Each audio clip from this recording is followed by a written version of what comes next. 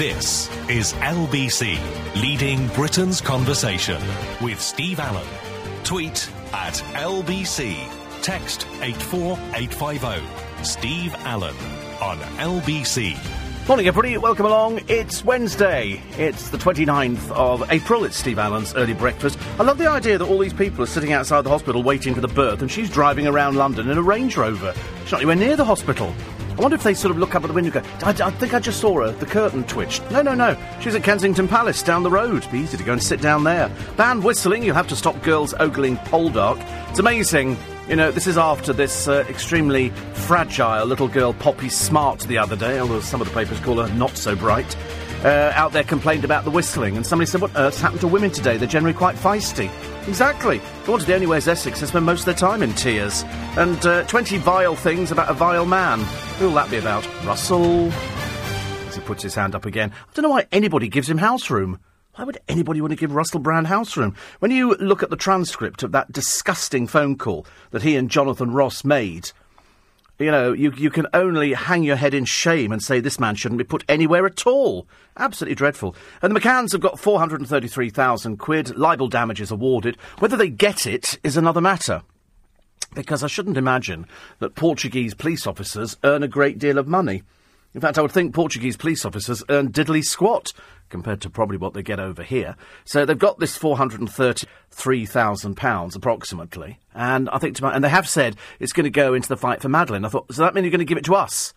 Because they keep saying it's not about the money. I'd hate to think they were going to keep it. I would really hate to think they were going to keep it. I would like to think that as they're so concerned about finding Maddie, and so far it's cost us 10 million quid, I would like to think that they'd be saying, listen, you know, we don't have £10 million, but here's nearly £500,000. Wouldn't you like to think that'd be what they do with it? I do hope so. Got a horrible feeling it might not be that way. Baltimore burns. Isn't it funny? This is over a race riot. And, of course, what was the film Hairspray about? Baltimore.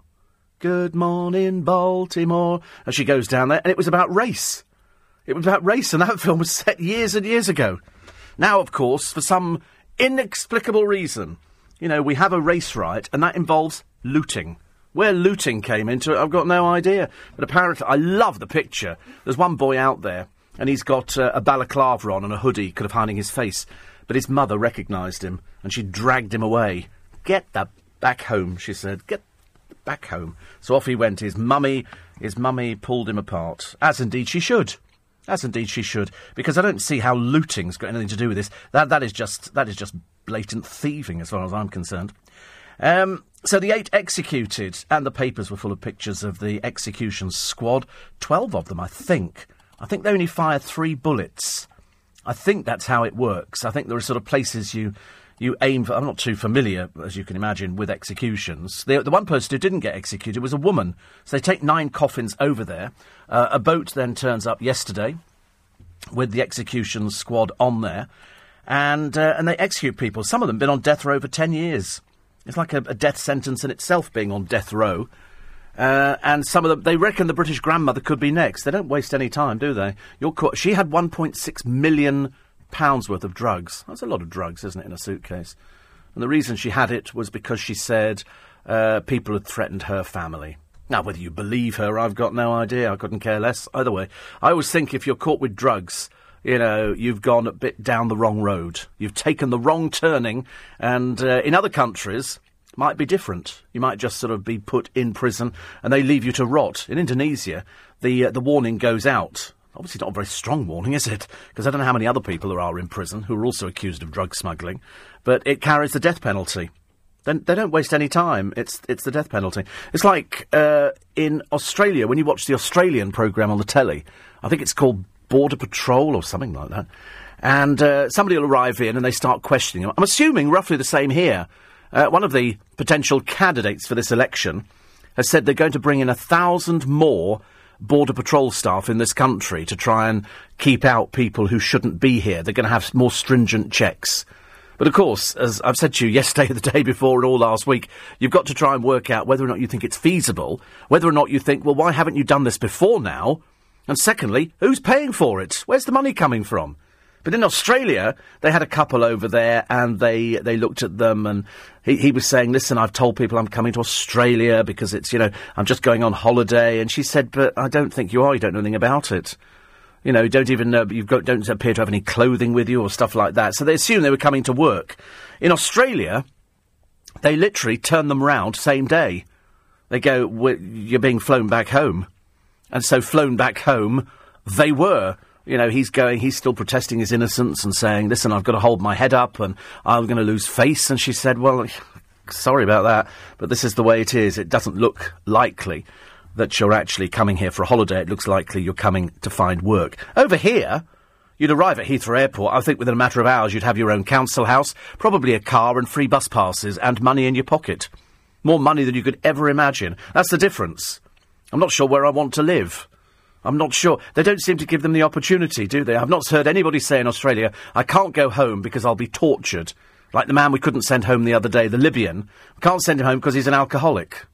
Whether or not we've made him an alcoholic, I don't know. But we can't send him back home because he's an alcoholic and he might get whipped. Seems a suitable punishment as far as I'm concerned. I don't have a problem with that. That seems okay. If you get, that's the price you pay. It's like in certain parts of the world, if you caught shoplifting, they chop your hands off. I mean, on that basis, most of Liverpool will be going round, claiming disability grants. The other story in the paper today is the victims calling for a review of the DPP's Janner decision. It's not going away, is it? Not going away. A friend of mine who has, who had some years ago dealings with Greville Janner has had 2 newspapers already phone him up to ask questions about Greville Janner. It's very interesting. They're not going to let it go away, the papers, and it's sometimes the most unusual paper you think of. You think, why would they be phoning this up? But they have. The TV show's indulgent dad who didn't pay for the kids, says an ex. This is some bloke, I'd never heard of him before, and I'll have to run through his name again a bit later, because you might better help me out on it. He looks like one of these attention seekers, I'm a television presenter, and you go, on what channel, dear? What do you do? What do you do? And the £20 camera on your dashboard that could cut your insurance. I love dashboard cams. This actually stops people smashing into you and then going, oh, no, you actually went into the back of my car, because it catches it all on, and they're so tiny, and they're diddly squat cheap. They really are, absolutely. And farewell to the TV puppet king. I wish I could fly right up to the sky, but I can't. You can. Yes, Keith Harris and Orville. I wonder what will happen to Orville. He married 4 times. He was sort of king of Orville. Well, every time Keith Harris got married, the wife married Orville as well. I mean, there were 3 in their relationships, including the children. I'd like to, because he had Orville, then he had Cuddles, didn't he? Cuddles the monkey. Yeah, Cuddles. And Keith Harris was prime-time telly on a Saturday night. And then it all went a bit pear-shaped. I think he had a slight problem with drink driving. And then he got cancer, then it cleared up, and then he got it back again. And I think it was stomach cancer, and his agent posted a thing. I'm delighted to say that the papers have said, he was Mr. Clean. You wouldn't find any swearing in a sort of a show like that. Anything Keith Harris and Orville. And he had a record out, which Bobby Crush wrote. And that got him into the charts. And he was king of the vents. There's quite a few of them out there, the old school vents. People who are, they don't need to be rude, they don't need to be offensive. Although I did like... There was... I think it was Terry King. Was it Terry King? I'm sure. Who had a vent. And you'll find... Terry Rogers, you'll find on YouTube. I can't repeat any of the act. It was so rude. Terry Rogers was a very smart, very sophisticated woman. Used to come on stage, hair piled on, and used to have this doll. And she'd say, good evening, ladies and gentlemen. And the doll would then let fly with a string of expletives, the like of which you've never heard before. And she would look at it. That's not very nice indeed, is it? It's not a nice thing to say. And the doll would go, why don't you go? And it was just horrendous, but very funny. It was very, very adult humour, but nothing the matter with adult humour. British money and aid is pouring into Nepal. Some parts haven't even seen anybody yet. They would love to get some people over there. They would love to get some money in. They would like to see some tents. You look at the buildings that have just collapsed with these earthquakes. You don't know what's going on under the ground, do you? I mean, any minute now, I could be sitting here. There could be a giant whoosh, and I could disappear into the studio underneath us. I could. Seriously. I mean, I'm hoping I won't. I'm hoping the floor is reinforced. I'm not that heavy today. Yesterday, went to see a movie. And very good it is, too. My God, it's violent. I haven't seen a violent film for some time. But this one's interesting, in so much as it's the new Spooks. You remember the television series, which everybody loved? They had no hesitation in the television series of bumping off main characters. They really didn't. Set within MI5, and this is set exactly the same. I went to a screening room yesterday for the company that made it. Most unusual screening room I've ever been in. Normally, you go in and they're like this studio here. You know what this looks like because I tweeted a picture the other day. Only they've got really comfy armchairs and everything else. And it's a purpose-built cinema, albeit a tiny cinema. And they're in hotels, they're in Hospital Club in Endell Street. There's so many of them. But this was the first time yesterday I'd actually been to the film company, and we watched it in the boardroom. There's a screen came down, and they gave us the remote control. There was only two of us there, me and a bloke from ITN, and we were sort of chatty. Went, "You on LBC?" You know, as people do when you say a couple of words, and they go, "I recognise your voice." And so we had a long chat, and we have mutual friends because he's at ITN, and he knows Padraig. Because we were talking, I said, well, he used to produce me. I said, he used to produce a number of people on LBC, but me he produced. And how he's sort of moved on to the dizzy heights of television. And he said, the thing that amazes me about Padraig is that he's made more friends, he said, in 2 weeks than I've made in 3 years. I said, he's very personable. He's very, very personable. So we had a good chat and we watched the film. We were doing... You know, we were sort of watching, we were sort of trying to predict. It's got so many twists and turns, this film. So many twists and turns. So we'll be talking about that for a future in conversation. We'll do that recording tomorrow. Today, we've got Martin Shaw coming in. And I'm looking forward to that. Looking forward to that immensely. So he's going to be in this morning. In the papers today, it's a two-way debate. It's either they're going to run with the election, three-way debate, or they're going to run with whistling after Poppy Smart, a fragile little child of the first quality order, goes rushing. I mean, you can't believe it, can you? Most of the people seem to be saying, why on earth did she go rushing to the police? You know what, she'll be selling a story next and appearing on sort of, I'm a celebrity, get me out of here. That's how it'll work. Because she's she's far too fragile to be allowed anywhere near anybody at all. Surprised she makes it through the day. So it's either that one, or the other one is this protein powder, which is being advertised, and loads of people complaining about the advert, saying it's sexist. I think 50,000 people have complained about it. It's put together by some bloke I've never even heard of, but what the papers have come down and said is, listen, you don't know what's in this powder. You really don't know what's in this powder. Might be good for you, might be bad for you. That's the trouble. At the end of the day, it's somebody trying to make money, and they're so unconfident they've got to take it to the lowest common denominator, and the lowest common denominator is to pick a few old tarts from The Only Way is Essex. So you've got Sam Fahir, Louisa Zisman, and I think Mario Falcone. You couldn't be more low rent if you tried. 4:15. Steve Allen on LBC.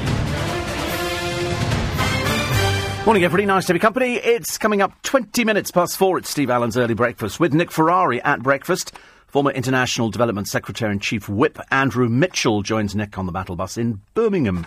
And as Nigel Farage departs for the EU to debate what to do about African migrants flailing on Mediterranean shores, would you be comfortable with the EU deciding where asylum seekers will be allowed to live? Strange enough, they don't want to go to France. They all want to come here. France, you've got loads of room. I would have thought people want to go there, but apparently not. Plus, Benefit Street star White D joins Nick on Ferrari Force 1-2. Can't believe I'm reading that one. Nick will be broadcasting live from Corporation Street in Birmingham, so why not head down and see the team in action? Details on our website, lbc.co.uk. Nick and the team, just after the morning news with Lisa Aziz on LBC. Strange how the McCann, says Lee, can afford justice and big cash payouts. Well, they didn't. I mean, that was a libel case.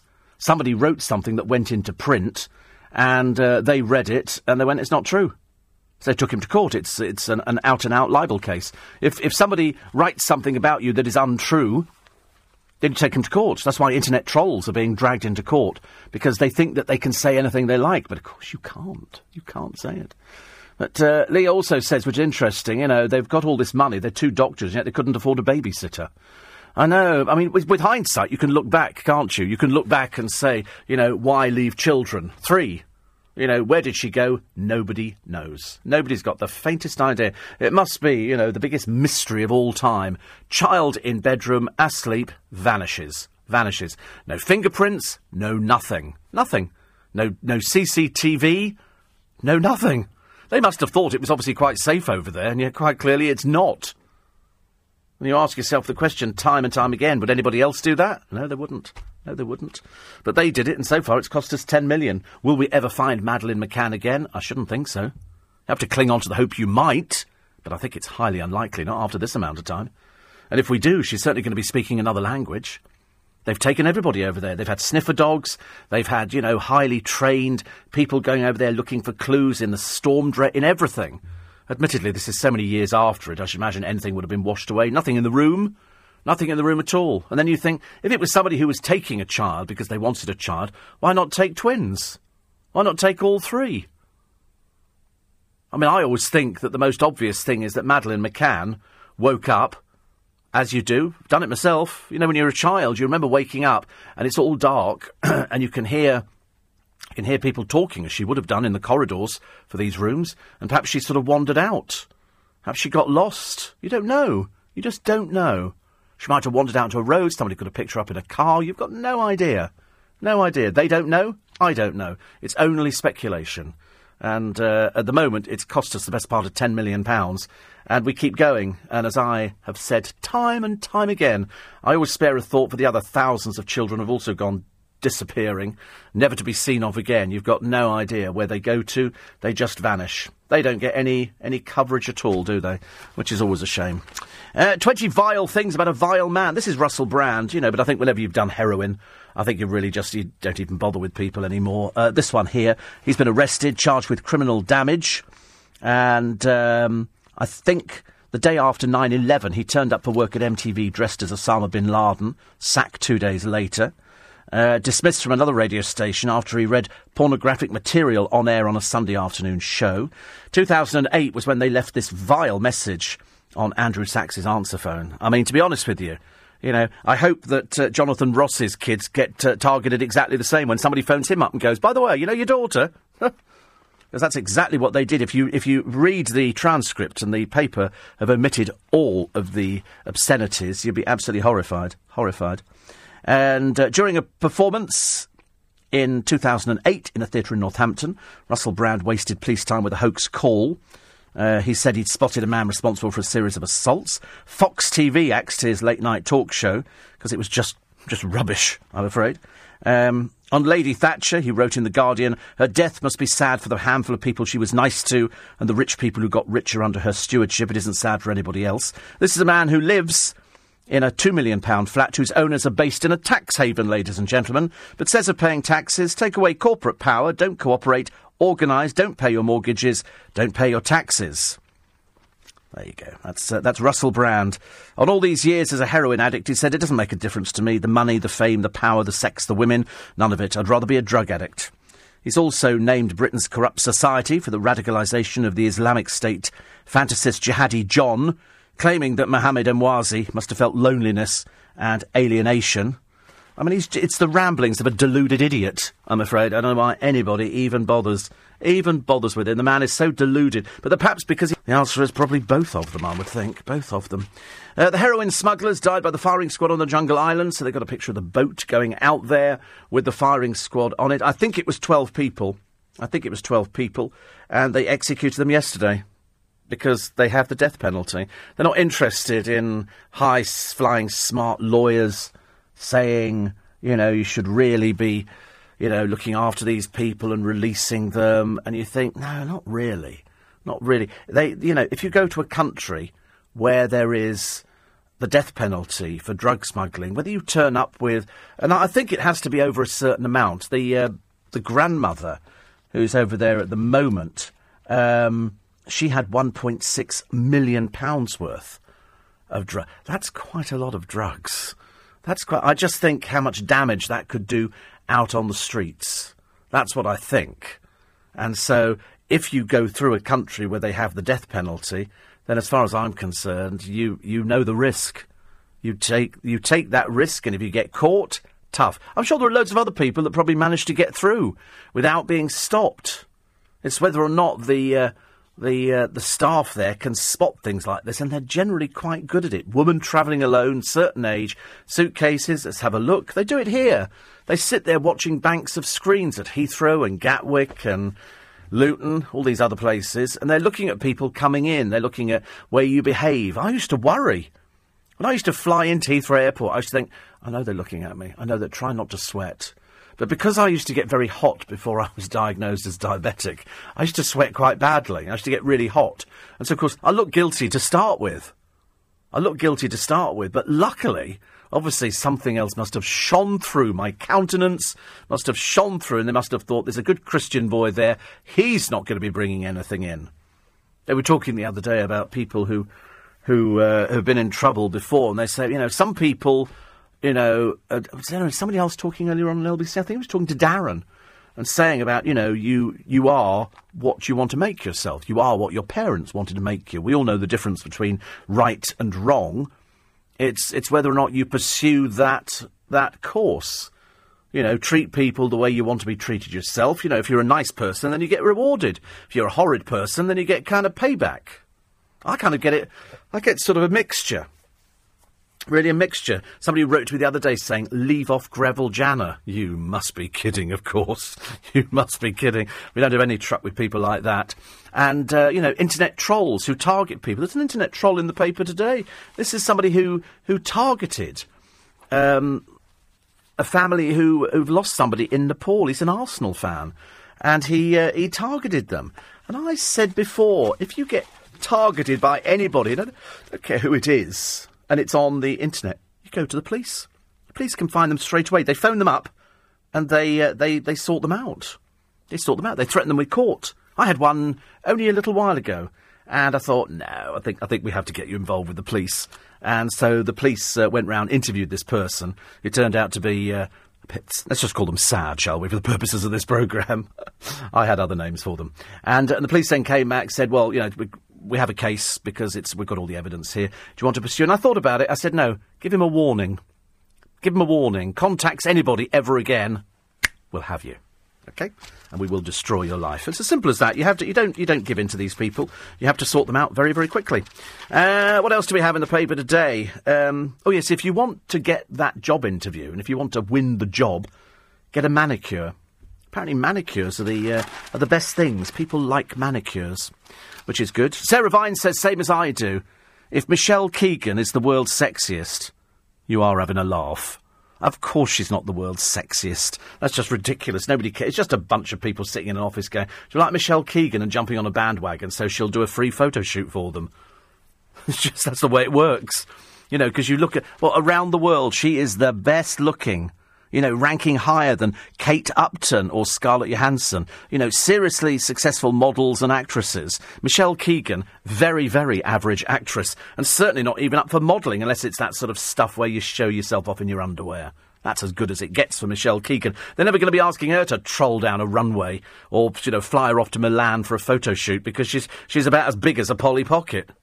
Can't take her anywhere at all. They just give her loads of hair, give her some makeup, give her a bit of airbrushing, and they go, she's the best looking person in the world. No, she's not. No, she's not. She's far from it. Must be a bit embarrassing to actually have something like that, because I think they're taking the mickey. The man who loved a duck more than his wife, Keith Harrison Orville, 4 times, had 2 children. He had cancer, and he had depression as well. He'd had the set. I think he'd had alcoholism. I think he'd had depression, poor soul. He'd had everything. But in the end, he was still a family entertainer. He spent his last months with his family at their holiday villa in Portugal and their home near Blackpool. All he wanted to do was sit in the park and eat an ice cream and watch the world go by. Bliss. Bliss, ladies and gentlemen. I'd be quite happy with that. I'd be very happy at the end of my life if I could sit in a park with an ice cream and just watch people going by. That would keep me very, very happy. Because when you think he's worked really hard, really, really hard, and now he's got that wish. He's got his angel's wings, and Orville is silenced. Where will he go to? I'd like to think they donate him to the Magic Circle. That'd be nice. They've got Sooty. It's 4:30. Morning, everybody. Nice to have your company. It's Wednesday morning in London town. Do you know, I kept thinking today was Thursday. I've got no idea why. I'd forgotten I'd forgotten until I actually got in the car this morning that it's not Thursday, it's Wednesday. And, of course, this weekend, what is it? Ta-da! It's another bank holiday. So you get the Monday off, play your cards carefully, you could probably get the Friday off and have an extra 4 days. That'd be good, wouldn't it? So, Monday, you don't have to go to work. Well, I say you don't have to go to work. You might have to go to work. I don't know. I will be coming to work on the Monday. There's fun fairs all over the place. Trail-ins are setting up. That's the name of the family. They're setting up in Richmond. They've got the Dodgems in. All the other little places, all the little rides and other things, and the Coconut Shy will fit in a bit later. That'll be open, no doubt, over this weekend. And there's probably... in fact, just type in on Google Showman's Guild. That'll tell you where all the fun fairs are around London and around where you are, because it's showman's season. Provided they've got some good weather, they're all right. If it rains, they're completely up a gum tree. Completely up a gum tree. And I do think to myself that, you know, I can't remember what the weather was like last time we had a May bank holiday. Was it good, bad or indifferent? Seeing as I was predicting snow by the weekend, that would be funny, wouldn't it? No, not really. The showman would be killing me. Absolutely killing me. 84850 steve at lbc.co.uk. I'm with you on the subject of Russell Brand, says Malcolm. I just don't find him funny. I know I've got a couple of people, Dawn, who writes to me, who's a big fan of Russell Brand. I just cannot... to do what they did to Andrew Sachs, irrespective of all the other things he does, I mean, I just think it's absolutely atrocious. Imagine if that was done to your family. If you read the transcript today of that conversation with Jonathan Ross and him, it was just absolutely the lowest common denominator. Jonathan Ross would be the first one to pick up his skirt and scream, you know, if his daughter got trolled like that on the end of an answer phone. You know, just absolutely appalling. And then he sits in his £2 million flat pontificating to poor little peasants who haven't got anywhere to live. Very strange, isn't it? Very strange. 84850 steve at lbc.co.uk. And we shall weave everything in on the programme this morning, as indeed we do, because we're just caring. We're just very nice like that. And if you're up there around about Birmingham Way, that's where Nick and the team will be this morning in the LBC Battle Bus. It's huge. It's huge. 84850 steve at lbc.co.uk. The Sun on the front page, they're talking about its tickets to Chessington World of Adventure. You know why? Because it's the weekend and all the kids want to go over there. All the kids want to go on rides. Then there's a picture of the Duchess of Cambridge, who's driving, heavily pregnant. I'm sure you can drive when you are heavily pregnant. But she's now 4 or 5 days overdue. She went swimming, because you know that the Queen at Buckingham Palace has a private pool, which the royal family use, but also everybody else who works there is allowed to use it. Not at the same time, I hasten to add. And so she's driving around, but there's a load of people sitting outside the hospital. I'm assuming, as indeed I did, I thought she was in the hospital. I had no idea. She's still pootling about. But she is pootling about, and eventually, I suppose, she will end up at the hospital, and that's when they'll say, right, it's now all going ahead. It's now all going ahead. Band whistling, you'll have to stop girls ogling Poldark, because the builders could find themselves being carted off by the police after an office worker, this is little Poppy Smart, who's a fragile little wallflower, complained she was sexually harassed by workmen. They whistled, and one stood in front and went, "Morning, love." Morning. Can you imagine? I stand in front of people every day and go, "Morning, love." Can you imagine somebody goes, "I'm sorry, I think that's sexist." Oh, get over yourself. You feel that way every day, do you? Good. "Morning, love." There you go. Cute little thing you are this morning, aren't you? Pretty little thing. No, not you. We're not talking to you now. I'm talking to Poppy Smart. She's a pretty little thing, but of course she'd hate somebody saying that, so you can't say it anymore. She obviously doesn't want any compliments. You wait, she'll get to about 40 and people will be going, "Go away, go away." And she'll be going, "Do you not think I'm pretty?" "No, we don't. No, we don't." So she's in the... It's amazing how many column inches this one has actually got. I mean, is it equally sexy? Do you think Poppy Smart has ever looked at a picture of David Beckham and gone, "Quaw"? Do you think? Or any of these people? Do you think she's looked at people in Poldark and gone, "Quaw"? I'd like to find out some of her friends who'd sell her down the river going, she's always sitting there being sexist, leering over men. That's what you'd like to hear, isn't it? You go, "Oh, right, so it's all right for you to do it, but nobody else can do it." They only whistled at her, for God's sake. I wouldn't mind if they sort of mentally undressed her or did... Well, they might have done, I don't know. But, you know, whistling. I mean, you don't hear it that often. Most people can't whistle. You know. So look at that. It's pathetic. It doesn't even work. Bit early this time of the morning to try and learn how to whistle. And why was it that? Why was that the whistle that seemed to attract people as opposed to... You know, why is it... Can anybody explain why it's that whistle as opposed to just... Because it could be anything, couldn't it, really? But that says quaw. Whereas, you know, that doesn't mean anything at all. You do that to somebody, they think you're doing a tune. So they could all join in. Roger Whittaker made a very good career out of whistling. But not many people whistle nowadays. It's a bit boring. She should be grateful somebody's whistling at her. Give it a year, nobody will be whistling at all. History lying in ruins. This is in Nepal. Kathmandu's Bazanpur Durbus Square. You look at the buildings that they've just disappeared. Whew, gone. Absolutely gone. It's absolutely dreadful. It really is. Talking of dreadful, the family of a Brit missing in Nepal have been taunted by an Arsenal internet troll. English teacher David Emperor, there's a name to conjure with, was trekking in the region, devastated by Saturday's quake, and has not been heard of since. His anxious loved ones, who appealed on social media sites, received an email from a stranger who claimed that Spurs supporter David was alive and well and was off to watch the Arsenal game on TV. The message to David's dad, James, from Diego Garzon read, "Hi there, James. I'm with your son, Dave, just to let you know he's alive and kicking. Chattier than ever, and we'll be in touch once things settle down. For now, we're off to cheer on Arsenal as they take on those Chelsea," and he says a rude word. "Much love, Diego and Dave, Gooners for life." And the family are at their wits' end on this. To be honest with you, actually, having just read it, it didn't actually seem that bad. There could actually be an element of truth to it. There could be. Because so far, the British consul have said they've got no reports of any Britons dead. No reports of any Britons dead. I'm not saying that it won't change, but it might do. It might do. You never know. And they've heard nothing. Quite clearly, they emailed Diego back again. They say, why is this person doing it at a terrible time? We're being tortured.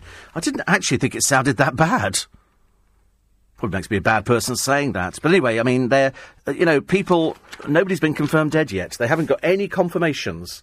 Home Office would say the moment we had a confirmation is the moment we would actually sort of be able to tell you, but we can't at the moment. Jane Moore's column, always a good read, talking about Abercrombie and Fitch, who've decided to phase out, this is a bit of a shock because I had a producer who was an Abercrombie and Fitch model, sexualised marketing.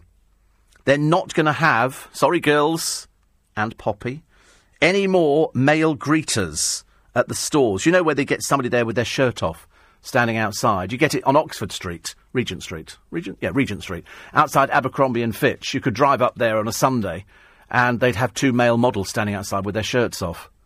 Never bloomin' asked me, did they? Ask you, Will? No.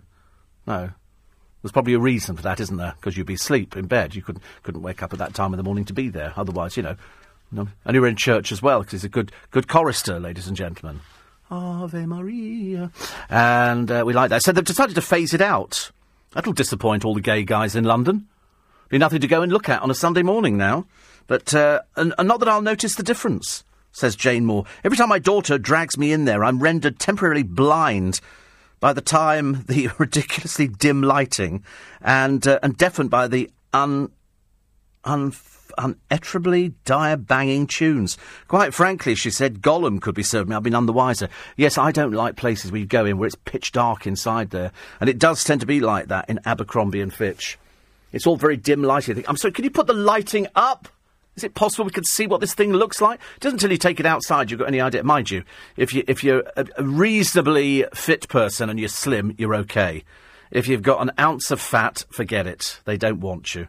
They don't want you in Ted Baker. They don't want you in any of these shops. They don't cater for big sizes. Whereas, in fact, there must be loads of people listening.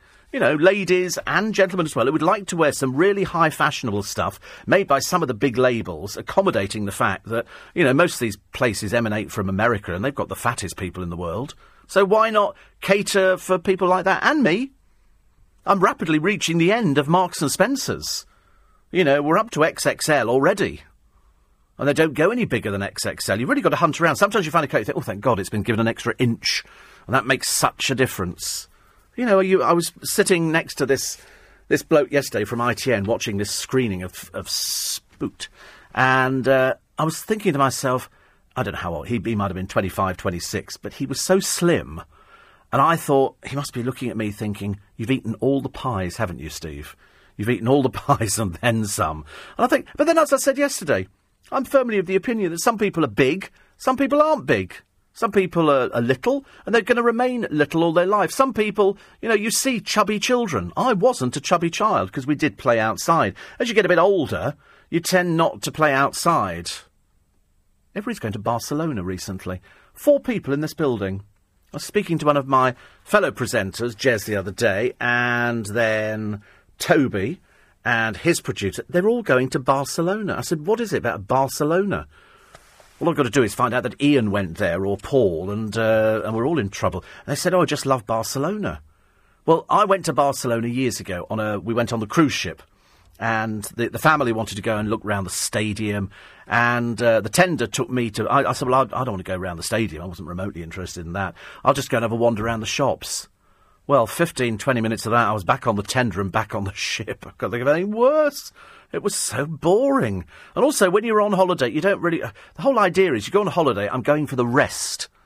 I'm not actually going to exert any energy at all. I'm walking around Barcelona. When it's hot, and I don't do hot, as you all know, I'm walking around, I'm thinking, I'd rather be anywhere but here. You wish that you could be like Bewitched and just click your fingers and there you were back on the ship, but it wasn't. I had to walk back. I had to remember where I was going. And when I got back there, it was such a blessed relief to sit on the tender. I thought, oh, thank God for that. I can go and have a lie down. Of course, they came back. They loved it. But all the guys here, I don't know why they all like Barcelona. Perhaps it's because they like football. Perhaps they're going there because of the football. Perhaps they're going there because of the art and the culture. Me, I couldn't stand it. I thought they'd all go to Palma. I mentioned Palma to one of them. He went, Palma? I said, yeah, Palma's really nice. That's sort of, that's got lots of shops on the hill. That's got that place where you go into, and it's like a church, but it's a coffee shop sort of thing. And it's got piles of oranges in the courtyard. It's the most amazing place. Candles everywhere, and you can go and sit outside, and they've got doves and birds in cages. Beautiful. Really, but it's all these oranges everywhere. I've never seen so much fruit on the floor of a place. It's almost like, a scene from the Italian Job. It's a bit like that. And they went, oh no, because I think that's near Magaluf?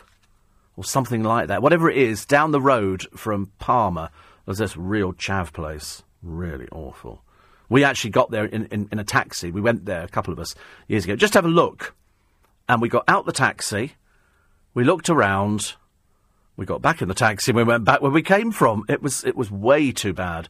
Way too bad. Lots of drunks everywhere. Now they turn it into a television programme. People go, oh, isn't it exciting? We're going to Magaluf, or wherever it is people go to. And the answer is, no, it's not. I think you've got to be a certain age and off your trolley. Because if you're a normal adult, you'll hate it. 4:45. Steve Allen on LBC. Morning, everybody. Nice to be company. It's Wednesday. I'm Steve Allen. I think it's Thursday. But that's just me being completely difficult. I know we all go, I wonder why it's not Thursday. And the answer is because I've done something every day this week. And then yesterday they phoned me because you remember about the tyre story. And Peter phoned me the other day from the garage to say, he said, we can't repair the puncture in the side of it because the screw is actually in the outer rim of the tyre. And my tyres are quite big, as you know. So he said, so it's got to be a new tyre, I'm afraid. I always apologise when it's a new tyre. Not that it makes any difference to me. And so I phoned him back. I said, I was never under the illusion that it was going to be a puncture repair. I didn't think you could puncture repair. But a friend of mine's had his tyre repaired about 20 times. Admittedly, it's only on a very small car and, you could hold the car up with one hand. But he has these, they put plugs in or something, like a plug. I wouldn't risk it at all. I'd rather have a new tyre. I would rather. But there's so many bits of metal on the roads nowadays. I mean, there really is. There's so many, one time I had 2 tyres in one day. I had the tyre done. I was driving down the road. I pulled into home. And the moment I pulled in, I thought it feels a bit funny. Car's dragging a bit. Get out there. And it was just awful. Just dreadful.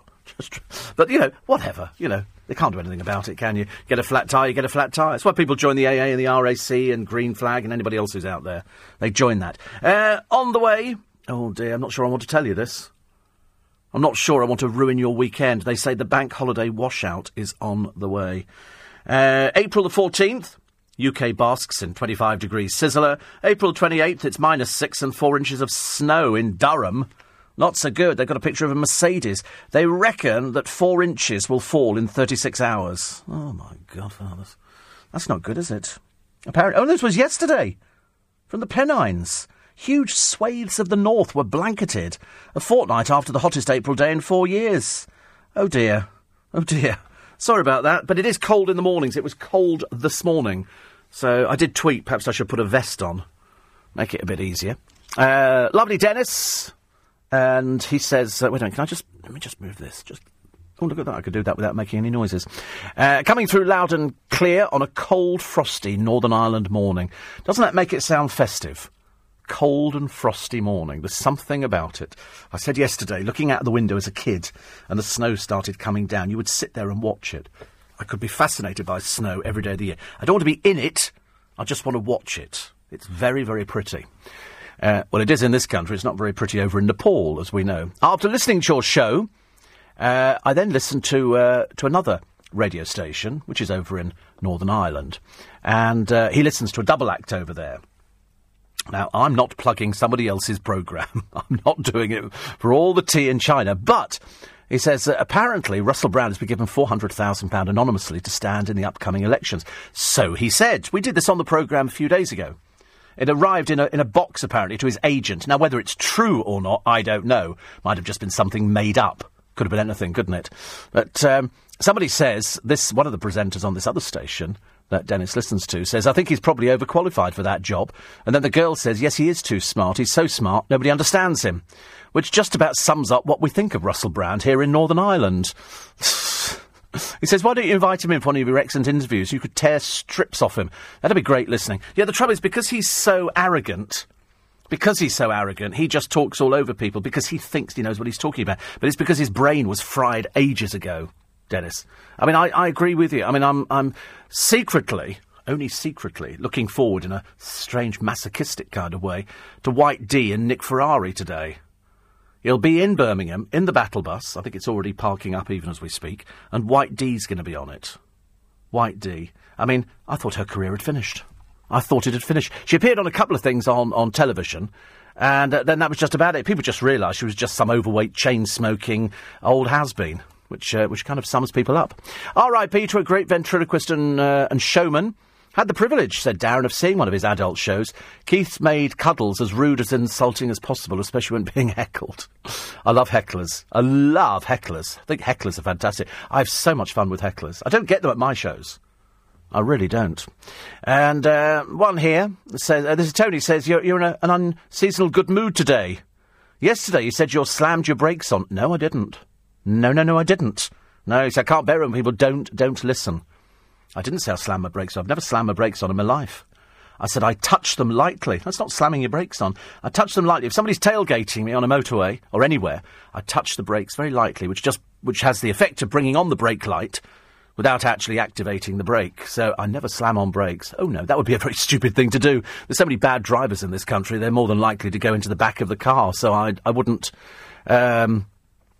I wouldn't ever do anything like that, especially not on a motorway where people are going above 50 miles an hour. And on some of the motorways round here, in this country, people are bombing up and down them. It's terrible. You see them all on those interceptor programmes. You probably get them all around the world. I've seen is it the Australian one or the New Zealand one, where the police officers look about 15 years old. And they ask you, if they actually stop you for, say, drink driving. They had a guy there a short while ago, and they said, oh Christ, mate, have you been drinking? And the guy, very good accent there, a bit like Skippy. And I've just bought a book, actually, about Lassie. Not about Lassie, but about the little boy who was with him in all the series. He's still alive. They've written a book about his time with Lassie. Where Lassie would go, woo, woo, woo, woo. They'd go, there's somebody trapped in a well. It was a bit like Skippy. Or that dolphin. It was all these animals talk to people. They had a woman on the Paul O'Grady show the other day. She reckoned she talked to Buster, his new Buster, and Hugh Bonneville's dog as well. I didn't believe a word of it. I thought she was mad as a fruitcake. But so nice to see Rochelle Humes there. Have you noticed, whenever she lets her guard down, she's a bit like a bloke. And Ben Shepherd, who I reckon if you saw him close up, he looks quite old. He looks a bit jowly at the moment. He's looking a bit sunken cheeks. Very sunken cheeks. But there again, better make the money while the hate... He must have thought when he was dropped first time round from breakfast television he'd never work again. But now you can't get rid of him off the blasted telly. He's doing that thing with Rochelle, which is Gladiators. It's just a direct rip-off. Nothing original on the telly, is there? Nothing original on the telly at all. Fighting an awful cold, says Julie, and feeling like hell. If Poppy had liked to tell me where her builders are, a wolf whistle would lift my mood. I know. You don't get wolf whistles anymore, do you? I think mainly because there's so many East European workers on building sites, they don't do wolf whistling. It's something that's strangely archaic. I think they do it here and in America, and that's about it. Don't do it anywhere else, do they? But everybody's talked about this girl, saying she must be incredibly fragile, and yet she did her little pose for the cameras. As I say, you what? I'd like to find out from one of her friends if she's ever leered at the television and gone, "Cool, look at that." You know, because that would kind of kill her act straight away. And I just see her as that woman. Do you remember that woman who turned up in the paper? She went on Celebrity Big Brother and said, I'm too beautiful, you know, other women hate me and all this kind of thing. She was a real plain Jane. And then she brought out her boyfriend or husband or something. She went, you know, because women are jealous because I've got him. And I looked at him thinking, oh, my God, you must be joking, love. Dreadful. Oh, look, here she is, the most beautiful woman in the entire universe. Yes, it's Michelle Keegan, who they still have to put former Corrie star, in case you can't remember who she is. She's a plain Jane. She's a plain Jane. But here she is. She's returned from Dubai. Oh, good. How exciting. Riveting, isn't it? So, little picture taken. Now go away. But who else was there? Oh, it was nice to see Jessica Wright, because she doesn't get out often enough, does she? Poor old soul, honestly. A little bit of competition there. I think it's two chav families meeting. I think that's what it is. Gangsters. I put a contract on the head of a topless model, jailed for 16 years for luring a gambler to his death. I'm glad that Leonie Granger broke down in court. She was the one who targeted a man in a casino. Vile piece of work. And they've said to her, listen, darling, you're forever going to be looking over your shoulder. A low-level villain tipped her family off that they were being targeted too. Ooh, scary, very scary. But so hitmen targeting her because she lured a gambler to his death, because the two people who beat him up, the family have now sort of shut their Facebook accounts so they can't be traced. She's been in Holloway prison because could be switched. This woman enticed Mr. Hassan to take her back to his flat in Islington, where her boyfriend, Jackson, and Chandler were waiting outside. After she let the South London pair in, they kicked him to death before fleeing with £3,000. She was found guilty of manslaughter. It was a honey trap.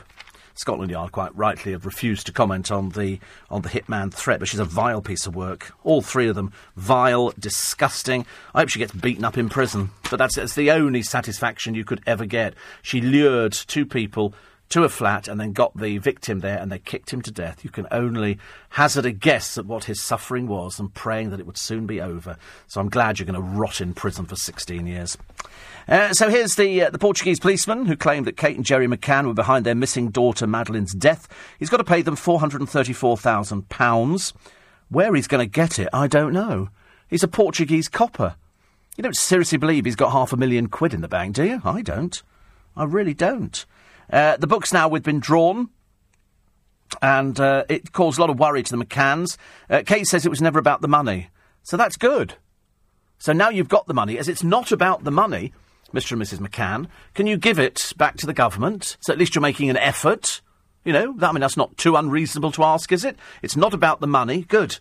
Then give the money into the search for Madeleine McCann. Do that.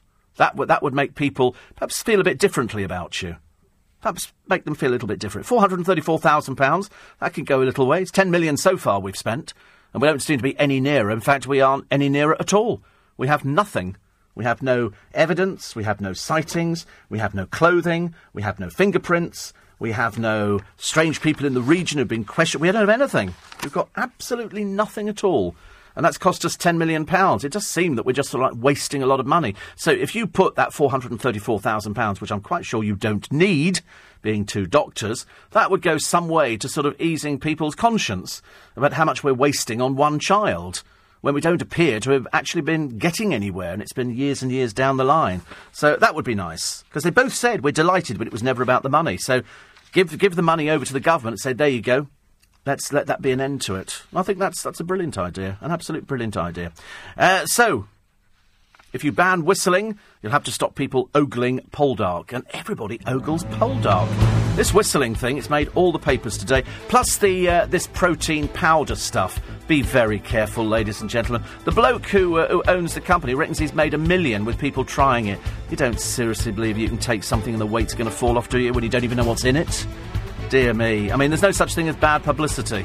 Well, there is in Greville Janner's case, and that's cropped up again in the papers. Good for you. More money and aid are pouring into Nepal. A dose of cocaine. One dose can affect your brain within seconds. The freeze on VAT and income tax. They're promising you anything as we get ever nearer polling day. And today in Birmingham is Nick Ferrari. You can join him on the battle bus after 7. Leading Britain's conversation with Steve Allen. Tweet at LBC. Text 84850. Steve Allen on LBC. Morning, everybody. Nice to have your company. It's Steve Allen's Early Breakfast. It's Wednesday. We're coming to you live from Leicester Square, right in the heart of the capital. Farewell to the TV puppet king. Yes, he's passed on. He had cancer. But at least he had a good run, a really good run, and he had a villa in Portugal. The McCanns win £433,000. They said it's not about the money, it's about, making sure that you cannot libel them. Perhaps this policeman thought he could get away with it. What publisher passed it? I've got no idea. The victims calling for a review of the DPP's Janner decision. This one's not going away. The British money and aid pouring into Nepal. Baltimore burns. The looting continues. And TV show's indulgent dad didn't pay for our kids, says his ex. Who is he? Tell you this morning on the programme. Nice to be company as well. We take all your texts and emails. 84850 steve at lbc.co.uk. And there's always stories in the papers about Harry Styles. It's amazing, isn't it, really, that Harry Styles can get loads of coverage. And it's never been derogatory. I don't think I've ever read anything derogatory about Harry Styles. I did listen. Somebody was telling. I can't tell you. Somebody told me a bit of gossip the other day, and I can't repeat it. But anyway, so Harry Styles is out, whereas Louis Tomlinson and Zayn Malik just get bad publicity. And then, of course, there was that other poor creature from One Direction, Niall Horan, who turned up in a London club, and there was some ex who'd been kicked out of the Only Wears Essex, and I did warn him. I said, get away from her. She's a publicity freak. She's one of these people who actively seeks out people to make money out of. A pal of British drug smuggler Lindsay Sandiford was executed by a firing squad on Bali. Andrew Chan, befriended in jail by the grandmother, was among 8 drug traffickers tied to posts and shot in the heart in the Indonesian island. That's what the death penalty is. It sounds a bit harsh, doesn't it, when you dismiss it? They said, but that's what they do. They just tie you to a post. They're not going to say, would you mind just standing there while we do it, because you're going to be running backwards and forwards. So they have to be tied to a post, and then people take aim. But as far as I know, only 3 people fire bullets. The rest don't do that. They did have last days of execution, but they were turned down. 1 person did not. So out of the 9 we thought were going to be executed, 8 were executed. Sandiford, who comes from Teesside, claims she was forced to become a drugs mule when a gang threatened to kill members of her family. And they've been appealing. I think I don't know how far down the road the government have gone with this one, whether they've just washed their hands and said, listen, if she's been convicted of drug smuggling, we don't want people like that back here. We had those other 2 drug mules, and they were going, oh, it's going to be terrible for them in prison. Good. That's what prison is supposed to be. It's not supposed to be a holiday camp. It's not supposed to be somewhere you go just to have a bit of relaxation.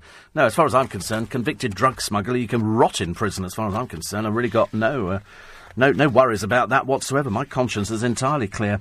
Updated titles are going to be introduced by the Royal Mail after complaints. Apparently now it's going to be Mr. and Mr. and Miss... Excuse me. Sorry. Thank you again. It's going to be Mr. and Mr. and Mrs. and Mrs. Same-sex weddings became legal last year, while civil partnerships have been taking place since 2005. Ruth Tidmarsh, addressing a parcel to married lesbian friends, was told she'd made an error when she tried to put Mrs. and Mrs. Told she'd made an error? From whom? Who on earth would be bothered who you've written to? I mean, I'd write to a friend. I'm not sure, actually, whether or not, depending on, which part of the country you live in, whether or not people want their private life banded around. Oh, so it's 2 men living together, is it? Yeah, could be brothers. Yes, I don't think so. Mr. and Mr. and Mrs. and Mrs. I mean, that just looks slightly odd, doesn't it? Mrs. and Mrs. It doesn't even sound right. Mind you, Mr. and Mr. doesn't sound right. Why can't you just put down, Ian and Brian so-and-so? Doesn't it make more sense? I think so. I could be wrong. I'm perfectly happy to admit that I'm wrong, but I'm not.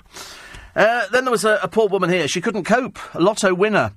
Helen Ford, who's bipolar, bought a seaside flat. She won £500,000. Her close pal, Tracy, says it was the worst thing that could have happened to her. She's a former ballet dancer. She battled loneliness and despair and took frequent overdoses as a cry for help. And then she, 12 years after her lottery win, I don't think you can actually blame it on the lottery then, 12 years after it, she walked into the path of a train on a train track and died. He said Helen's intentions were not clear. He wasn't even sure that it was suicide. But 12 years after she won £500,000, that's a nice thing to win, isn't it, 500,000? Bought herself a seaside flat, but she battled loneliness. Loneliness, I ask you, in this day and age. People have sort of said to me, what do you do if you're lonely? I've had people write to me before. Say, I feel really unhappy, I haven't got this, haven't got that. I think everybody goes through that phase, don't they? At some point in your life, if you've left home and you've moved to London or any one of a number of huge cities around this great isle of ours, you can feel very lonely. You can go to nightclubs and feel lonely in the middle of a crowd. It's quite easy to feel that because everything comes at a price. If you've got money and you've got friends, then it's absolutely fine. But you can still be lonely and have friends. It doesn't always work that way. But I remember sitting in London one time thinking, am I ever going to get a job? I remember going for a couple of jobs, and I had 2 days a week working as a nightclub DJ, and that was great. But I remember thinking, I can't survive on this. The rent was £9 a week. I can't survive on this. It's ridiculous. And then eventually we turned a corner, and things came good. I've often said to people before, sometimes patience is a virtue. It's there. It might not happen straight away. You might think that the world's absolutely collapsing around your ears, but I promise you it's not. It's not. But she was obviously really unhappy. And yet she had a friend, but obviously she didn't feel able to open up to her, which is a great shame, isn't it? Great shame. But I wonder what will happen now to the flat. One here that says, I love your show. Do you sleep all day? No. I don't sleep at all during the daytime. Why would I sleep at the day? I go to bed in the evening. Quite normal, I think, in this day. Some people do go to bed. Some people who work overnight. I mean, I'm assuming that if you finish work at 4 a.m, as Darren does, he goes home to bed. Otherwise, what do? Do you sit there waiting for the sun to come up? It would be a little bit lonely. So loads of people who work overnight, my friend Simon, who works for another one of our radio stations, he goes home to bed. And Will goes home to bed, whereas I've already been to bed. So by the time I finish this morning, and then I've got an interview at 10 o'clock, so I'll be home by about 11:30, hopefully get the car today, which would be quite nice, because I want to go and pootle about at the weekend. It's the weekend where I take my brother to a garden centre, and he picks out loads of things. Then when we get to the checkout, I pay for it, and he expresses surprise. That's how it works. But every year I do the same thing. So I say, right, should we go to the garden centre? There's a very big garden centre down the road from him. And he goes round and he just loads things up. We did it at Costco a while ago. And he said, if I'd known you were going to pay for it, he said, I'd have picked up more stuff. I said, that's what you think. No, but I will over this weekend. I love this mother on the television in Baltimore. Her son is all hooded up, and she's smacking him about the head. She's swearing at him, and he's going off with his tail between his legs like a little girl's blouse. More mums we need out on the streets like that. It featured in the film Carry On at Your Convenience. Sorry to link it to a Carry On film, which was set in Boggs and Co. It was a factory that made toilets. And Rennie Houston was the fiery mum in that. And when her son kept bringing people out, he'd say, sorry, you're doing this? Well, that's for... Oh, no, everybody out. A bit like the rag trade. And so out they went. And in the end, he said, right, everybody out. And she went, oh, no, you don't, my lad. You come here. And she put him over her knee and gave him a good spanking. And everybody laughed at him. And then they sent him back into the factory. So that's what you need. More mums. You'll see it today on the television. The mum in Baltimore who is she's not having anything to do with it. My son's going out there with a thing on his face. No, you're not. Smacks him about the head. Of course, he's now made to look so stupid. Mirror today, the wait is driving us crazy, Kate. Oh, it's gone on forever. I've had jokes that are shorter. Really, it's just gone on forever. We're now over 5 days late. Could they not do anything else? Could they not? She's been in for a swim, and that's lovely. Can't they induce? Can't they? Yeah, I mean, tomorrow morning you think it'd be better? Oh, right, you've got Thursday night off. Yes, put it this way. If it's going to happen today, could it happen after 6:30 this morning? Actually, after 7, let's get clear of the building so we can do that one. People always dread that. But you do know, don't you, that if ever there is a death in the royal family, and say it occurs at 3 in the morning, they hold it until the main news bulletin. No point in announcing something at 3 in the morning, so we're fairly safe there. But I think a royal birth, I think the nearest you'd get on this programme is she's gone into labour and she's in the hospital, and you think, no, just drag it out a little bit longer, just knock her out a bit further, just so we can wait and see. I mean, I think it'll happen before the weekend. There you go. That's my shilling prediction for today. Also, TV stars told, do not plug beach ad diet.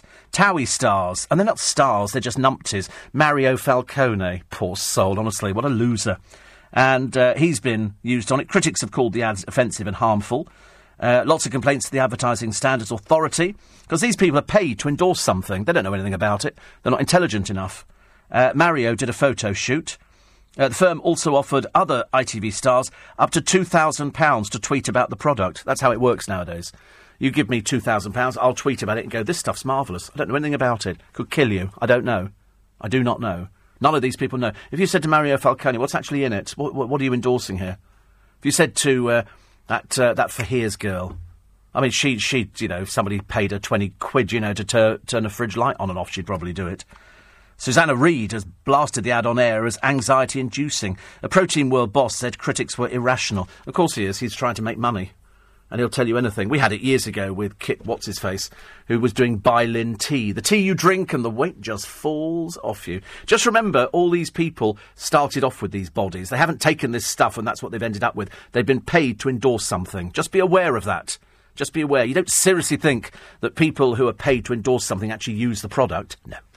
Not a bit of it. You just go, thank you very much indeed, there's £2,000, and we put your picture up on a website, and people go, oh, right, so I'll end up with a body like that. No, you won't. No, you won't. Be very, very careful. Very, very careful.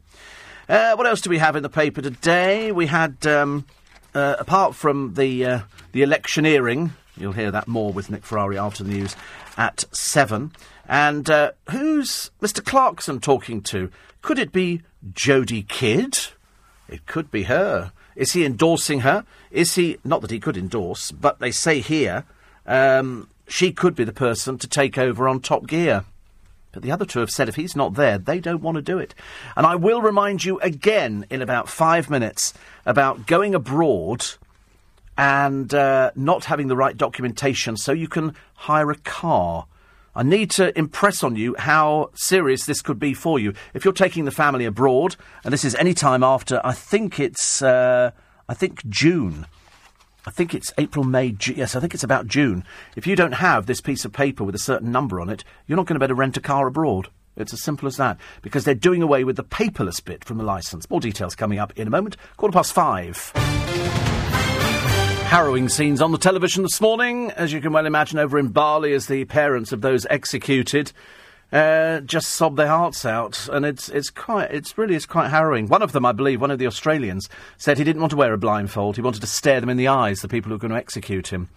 And I think, well, that's probably very. It's not going to make any difference, is it? They're not aiming for your head; they're just aiming for your heart. But you do feel sorry for. I don't think wearing a blindfold would make any difference at all. I'd want to watch everything, wouldn't you? Seriously, I would. I mean, I wouldn't be one of those people saying blind. I'd be more frightened being blindfolded. I never quite understood why, when they sort of hang you in British prisons, they put a hood over your head. What's the purpose of that? I believe one person whispered to the executioner, "Get on with it," because it's the not knowing. I'd want to know. I'd be looking down. You're going to do it now? Well, do it now. Don't leave me standing here. The whole idea is to get it over and done with as quickly as possible, I would have thought. Sooner you're sitting up there on the cloud playing a harp, the better it is for you. So here is this big problem. If you're going to be going abroad, and lots of you go abroad, you'll be taking holidays, not for this bank holiday, you don't need to worry about this one, but from June the 8th, the paper bit of your driving licence is being done away with. In other words, you won't have the piece of paper which has got your endorsements on there or anything else like that. It will be held on DVLA.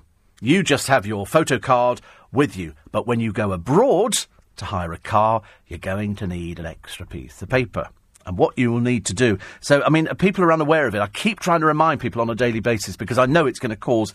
There will be somebody in the paper, well, it ruined my children's holiday. We went over there and we wanted to drive around Florida and we couldn't do this because that's what you do. You go to America, you rent a car, and I wouldn't recommend it. It's quite lethal driving in America. And so what you need to print out. You need to go on to the website. I mean, 56% of people are totally unaware of this change. So that's why I want you... LBC listener, dear person that you are, to get your record. And I want to make sure, because you need to go onto the website, you'll put in your number of your driving licence, and it will give you a number. And that number you need to take with you on a piece of paper. Not your driving licence number, but the number that comes from DVLA. And that will mean that the people at the other end can put that number into the computer and they can see your record. So they're doing away with the bits of paper. Not that I ever went to hire a car abroad. But if you're thinking about doing it... just be well aware that you might not be able to get a car unless you've got this special number. So you've got... Also, the other problem is, don't just think you can do it months in advance. It's only valid for 2 days. Only for 2 days. Perhaps easier not to rent a car, eh? Perhaps easier not to rent a car. Yes, it's only going to be valid for 2 days. Alison Phillips talks about the beach body ready. She says here... most honest women would tell you they prefer not to be fat on the beach. Most honest women know that being slim is better for your health. Most honest women know some people need proper help to get to the root cause of their weight problems. Others just need to eat less and move around more. What none of us need is to be patronised and preached at, because, you know, we can be whatever size we want to be, and it's absolutely fine, both for ourselves and society generally, because it's just a big fat lie, isn't it? You don't need this protein. It's made this man very rich. All it's cost him is a few £1,000 to hand out to some third-rate D-list, Z-list celebrities. And they go, oh, look, this is me on it. And you think, no, Sam Fahir's always looked like that. Always. Do not believe it. It's just hogwash. You know, and also, do you know what you're putting in your body? If I said I'm selling pills, the Steve Allen Sure Cure way to lose weight, and I bought these pills abroad, and they said you can have 1 million of them for 20 quid. And I go, fantastic, we'll just put them in a fancy box. We'll do some publicity. I'll pay a couple of old numpties, a couple of £100 just to go, this is lovely, endorse it a few times. Now you know how the system works. Sam Fahir's will take any bit of money. She doesn't actually have a proper job as such. She just sort of swans around to Dubai. Louisa Zisman, I thought she'd finished ages ago. You know, it'd be easier if they gave White D £1,000 and said, can you promote this stuff? You can see what it really does to you. You don't want to put stuff into your body. You don't know what is in it. I'll never quite understand that. Nearly 2/3 of everybody in Britain is overweight. You know, are you beach body ready? What, you think by taking a protein supplement your weight is going to vanish? To where? Where do you think it's going to go? Where do you think it's going to go? You're just going to be left with, like, rolls of blubber.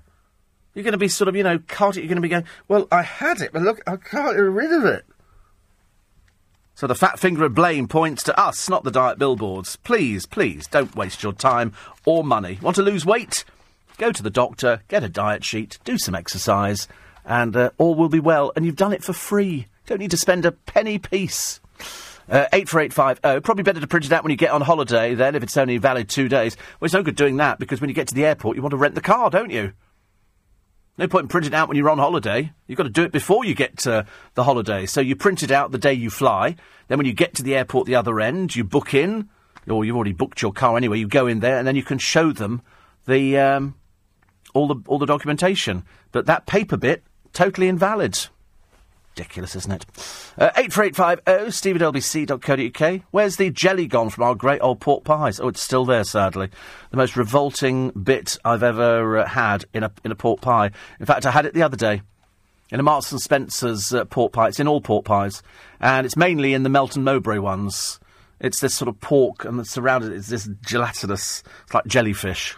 Horrid. Horrible. 84850 steve@lbc.co.uk. So don't print it out when you go on holiday. Might be too late. Might be too late. A lot of people saying, goodness me, you cannot induce a royal baby. Well, how much longer is it going to go for? I mean, how much longer are these poor people going to have to sit on the pavements waiting? You know, yes, she's given... But, and also, then you have to wait another day before they sort of deem to walk outside. But if she's still swimming... and still driving around, I'm assuming, only guessing, because I don't know much about this kind of thing, that she's not ready. She's not ready just yet. Keith Harris does get loads of Loads of coverage in the papers. In fact, even more than I thought he would get. He's died at 67. His wife said Keith had a beautiful innocence. He was taken too young, but they must have needed an angel in heaven. Well, I think they were looking for a good vent. I think the angels have been complaining recently, and he went, well, all right, well, listen, I can give you Keith Harris. Oh, can we have Keith Harris in Orville? Yes, you can. He'll be entertaining at the Angels' birthday party this week. And they had Louis Theroux, slightly strange man, and all his different girlfriends. Apparently, his wife says he never showed the pain. He smiled and joked until the end, because he was in showbiz. It's what we do. So I said that's what we do. Me, sort of linking myself to being in show business. Christine, hiya, Bleakley. Oh, wonderful. She's in the papers again today. Why is she in the papers? Has she done something marvellous? Has she done something really exciting? No, she's done nothing exciting for years, except lifting the lid on Frank Lampard's home habits. He bites his toenails. Riveting. What a dull, boring, end-of-the-pier act they must be. He bites his toenails. That's the riveting thing. I mean, how disgusting is that? But also, fancy telling people, "Are you biting your toenails?" God in heaven. Old Lamps, named Lamps for obvious reason, apparently left squirming when his fiancée told how he drops his nails on the floor. They appeared on this lame quiz, Play to the Whistle. This is the one you don't want to appear on. This is one that's got Kiss of Death written all over it. Hosted by Holly Willoughby. You know, very sweet, but I think it's produced by her husband. And, you know, if the best you can get is Christine Bleakley and Frank Lampard, I'd give up now and go home. And that's the best. Apparently, in one slot called Mr. and Mrs. Lampard, Frank claimed he woos his partner by cooking chili con carne. It's riveting stuff. It really is. I mean, that's just so exciting. I think I'll have to sell my place just so I can buy another big television to really enjoy this. Apparently, Christine told how the midfielder sulks for days on end if he loses a football match. Riveting. Absolutely riveting. God, how to make yourself out to be Mr. and Mrs. Dull, Mr. and Mrs. Boring, Mr. and Mrs. Go Get a Life. We even had to cancel the odd night out. Frank replied, "Think you're exaggerating a bit." I bet she's not. It's so dull, isn't it? Oh, crikey, honestly. I tell you, watching paint dry is marginally more exciting than listening to Christine Bleakley droning on about things. Other stories, Greville Janner could still face charges over child sex. They're still investigating this other thing of how he's able to sign the house over. Very strange, that one. If you've got dementia, you can't sign the house over. You're not fit for purpose, are you, really? And here's a picture of Zayn. And he's hanging around. So he's obviously gone back to normal life. He was talking about... He was meeting somebody called Gurinder Chadha, and she was the Bend It Like Beckham director, and she's looking at roles for Zayn. How about failed boy band member quits? That'd be a good one, wouldn't it? Failed boy band member quits. You know, goes running back to mummy, might be with girlfriend still, not too sure, but now decides wants to be actor. Can't wait to see it. I love it. Mind you, we're still eagerly awaiting the award-winning, Sarah Harding, who's got lots of things going on in her life. None of them seem to be involving work. We're hoping that she does very well in Coronation Street, just for only 4 episodes. It's 5:30. Steve Allen on LBC. Morning, everybody. Nice to be company. Wednesday, 29th of April. Do you remember that house that was painted in the candy stripes? Because I can't remember why it was, actually. It was something over the neighbours. Oh, that's right. She wanted to, I think, demolish the house and build one with a 2-level basement, and the council said no. So she painted it candy-striped. Well, now the council have said you can't have that. Now, I wasn't aware that there would be rules about what colour. We have a woman who's painted her house sort of pink in Twickenham. She's also painted the car pink. She goes out in pink. It's quite awful, and it would probably devalue the houses either side, I should imagine. I wouldn't want to live next door to a pink house. But this stripy one I thought looked OK. Since when do the council come round and say you've got to do it? Unless you're living in a protected area. If you live in Regent's Park, you can't paint your house any other colour than the ones... than the colour which is designated by them. It is a special colour for houses in Regent's Park. They all have to have it done at a certain time, and it costs thousands of pounds. But you've got to have it done. That's part of the deal. This woman, as far as I know, what gives the council the right to go round and say you can't have candy stripes? Why would that be? I mean, it's like going round saying, even though she owns it, and apparently it's worth 15 million, why would they not say you can have any colour you want? Residents have branded it garish and hideous and complained to the council, and so she's had a notice served on her because of numerous complaints. I mean, I see this ending badly. She's been given, I think, until July the 3rd to go back to plain white. She doesn't want it plain white. She wants it candy-striped. And everybody's seen it. Most people like it. I mean, I wouldn't want to live next door to it, but it wouldn't actually affect me because I don't sit out... if I was in the house next door, I wouldn't be sitting outside looking at that house. I'd just be going, we're next door to the candy-striped house. And it looks lovely close up. Who are the neighbours who've complained about it? What a bunch of snooties they are. What difference does it make? Kensington and Chelsea have served notice 215. And so it's got to go back. Residents have said it's hideous. And if the notice is not complied with, the council can enter the property and carry out the necessary work. Well, they can walk into your property just because they don't like the colour you've painted your house. What a bunch of little Hitlers they turn out to be. So, in other words, you've bought your house, it's worth £15 million, but the council, none of whom you know or who even live next door to you, have dictated what colour it's got to be. So, in other words, if somebody on the council goes barking mad for lime green pistachio, then that's the colour you've got to paint it. It's ridiculous. I've never heard anything like it. Admittedly, it's not to everybody's taste. She did it probably to get back at the neighbours, and the neighbours have gone, wow, it's absolutely disgraceful. Disgraceful they painted the blooming house and struck like a candy bar. But I think it's quite interesting. Good for her. I mean, I don't like the idea she's done it, but I applaud why she's done it. I mean, I wouldn't want to live next door to it. I just feel that she's sort of perhaps gone too far. But I think the council have poked their nose in. I'd go find a lawyer. If I was her, I'd be finding a lawyer going, can we actually check on whether or not the council are entitled to decide? Where does it say in the lease the council decide what colour your house has got to be? Isn't that like the difference between putting up window boxes and not window boxes, or maintaining the outside of the property? They've now told her that also the window frames need looking at because they're rotting. You think, what's it got to do with you? These busybodies who work on the council, they really are, aren't they? The Daily Express, royal fans get breakfast now from Wills and Kate. It's nice, isn't it? People out there. And guess who's been reunited 42 years on? Memories like the corners of my mind, misty postcard memory, that's the way we were. Yes, Barbara Streisand and Robert Redford were out there. She's 73. God. And he's 78. And she did... back, because I bought the DVD, Barbara Streisand came back for a concert. She'd lost her nerve singing some years ago, and admittedly now she was in her set, must have been about 3 years ago, probably even a bit further. Her voice wasn't as strong. She couldn't maintain the notes for the length of time she did before, but it was still Barbara Streisand. Still Barbara Streisand, and still very feisty, still very Jewish, which I love. She even had a Jewish drag queen in as well, which I didn't understand at all because I didn't know who the person was, so I wasn't sure what was going on.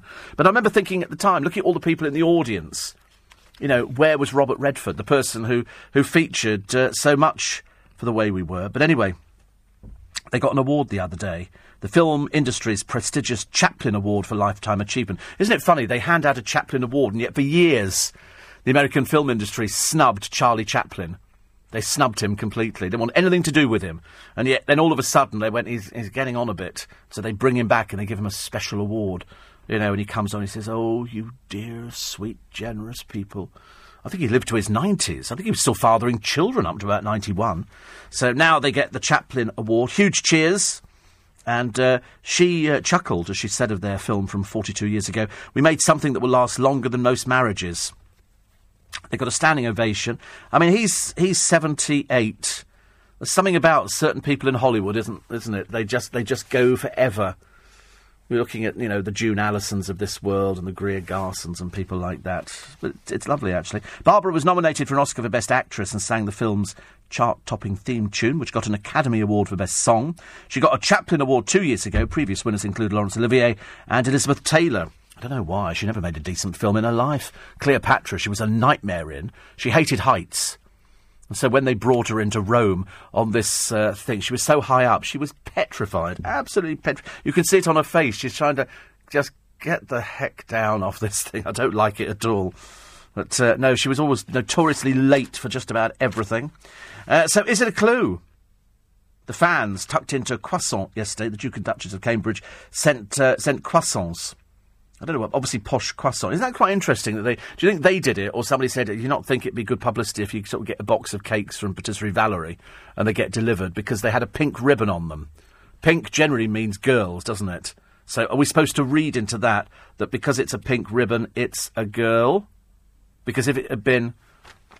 I know, I mean, yeah... I'm not too sure about it, actually. I'm not too bothered, whether I want boy or girl. Couldn't care less, actually. It doesn't make any difference to me. It's not going to change my life. Not any time soon, it's not. But I suppose if they had a girl, then they could have one of each, which would be quite nice. I quite like that idea.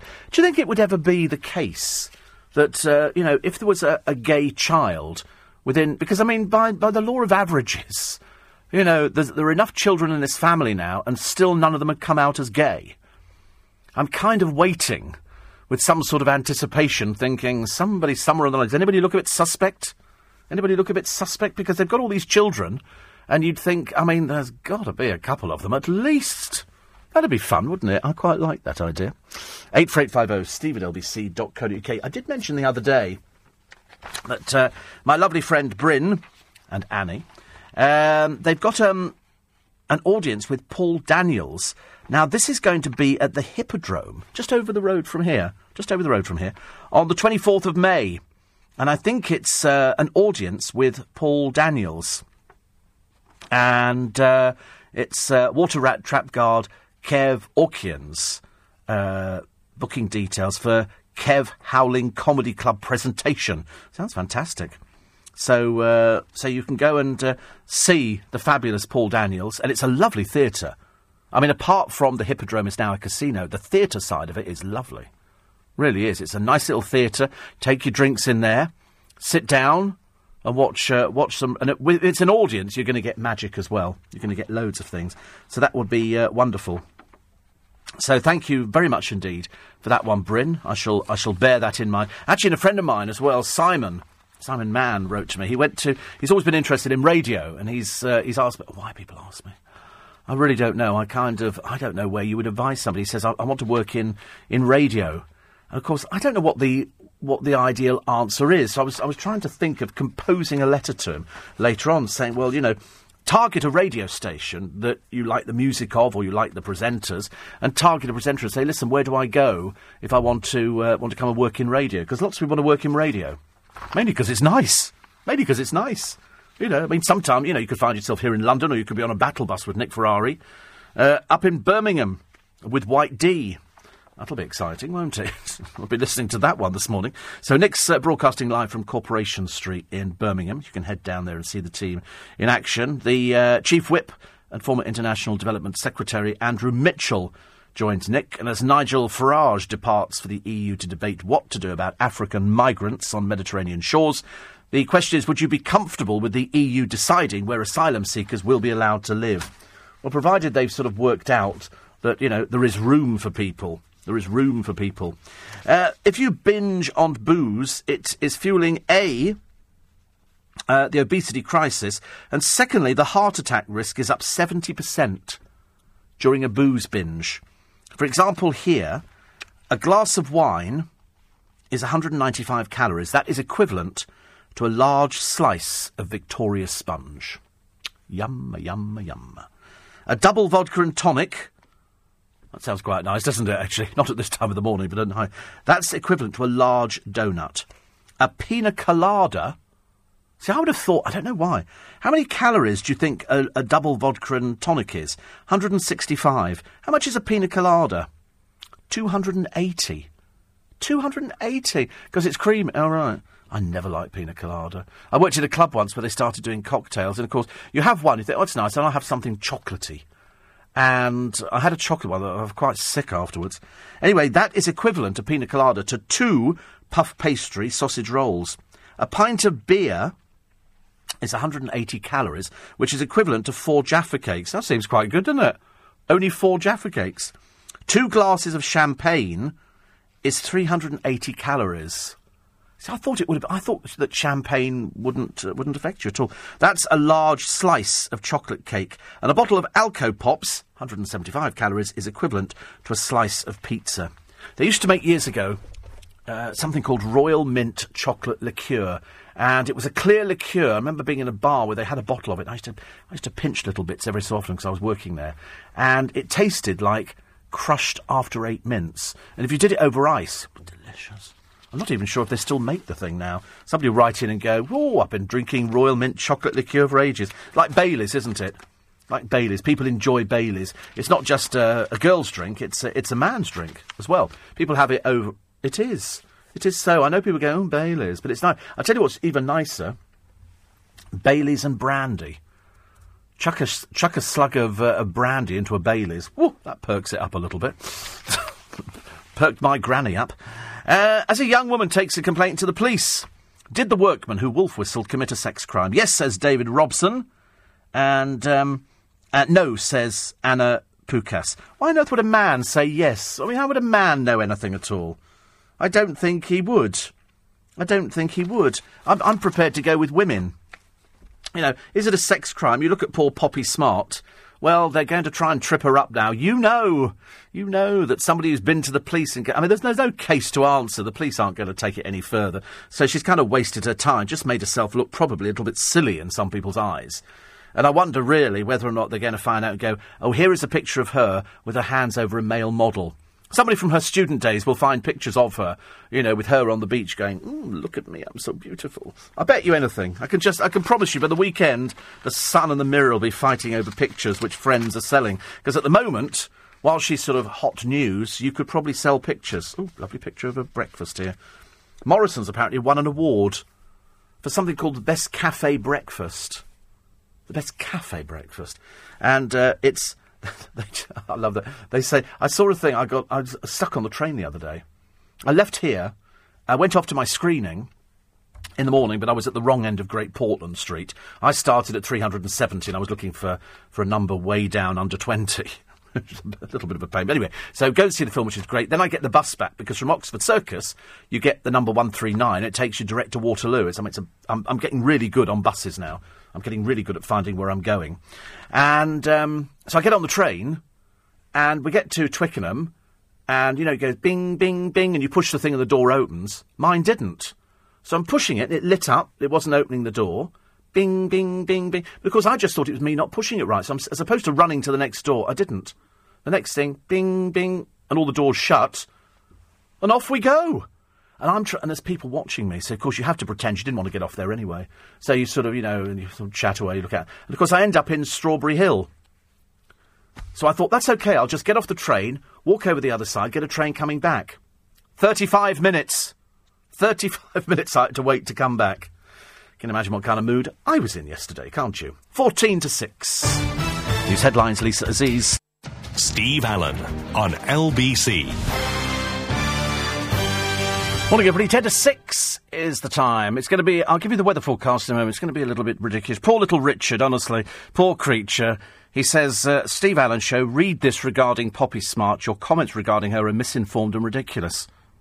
So I read the article in The Independent. It says exactly what I've been saying. Exactly the same. So, you know, a couple of people say, oh, right, so she was intimidated by somebody whistling at her.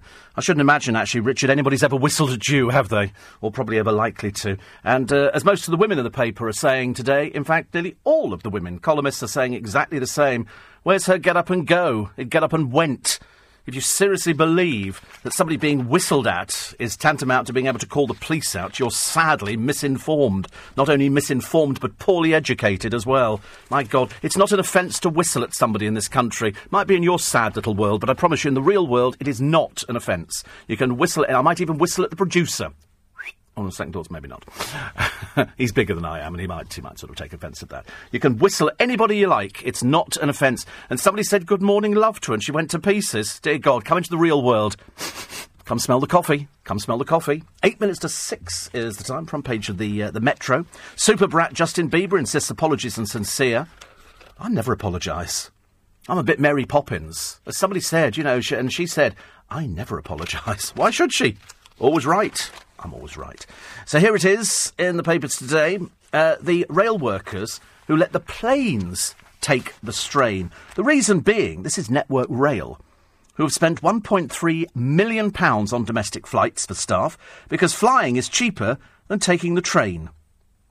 What it means is taxpayers paid for an average of 12 domestic flights a day for rail staff, 90% of them for early morning business meetings in Scotland, because they say it's quicker to do and it's cheaper to fly than it is to take everybody up by train. Now, I don't know how much it costs to get backwards and forwards to Scotland, but I shouldn't imagine it's cheap. I shouldn't imagine so, but if you sit in the buffet car, or the restaurant car if you're lucky enough to actually have one, well, then at least you can eat on your way up there, which I think is a nice idea. But it's cheaper to fly. And so much quicker. You know, I think journey London to Glasgow, 4 hours on a train? 4.5 hours on a plane? Hour. Simple as that. It's a no-brainer as far as I'm concerned. Pictures in the paper. I didn't think so. I thought they'd only just appeared on the television of this mum who ripped her son's mask off. This is in Baltimore. She recognised him, despite the fact he was wearing a hoodie and a mask, thumped him, gave him a piece of her mind before making him go home.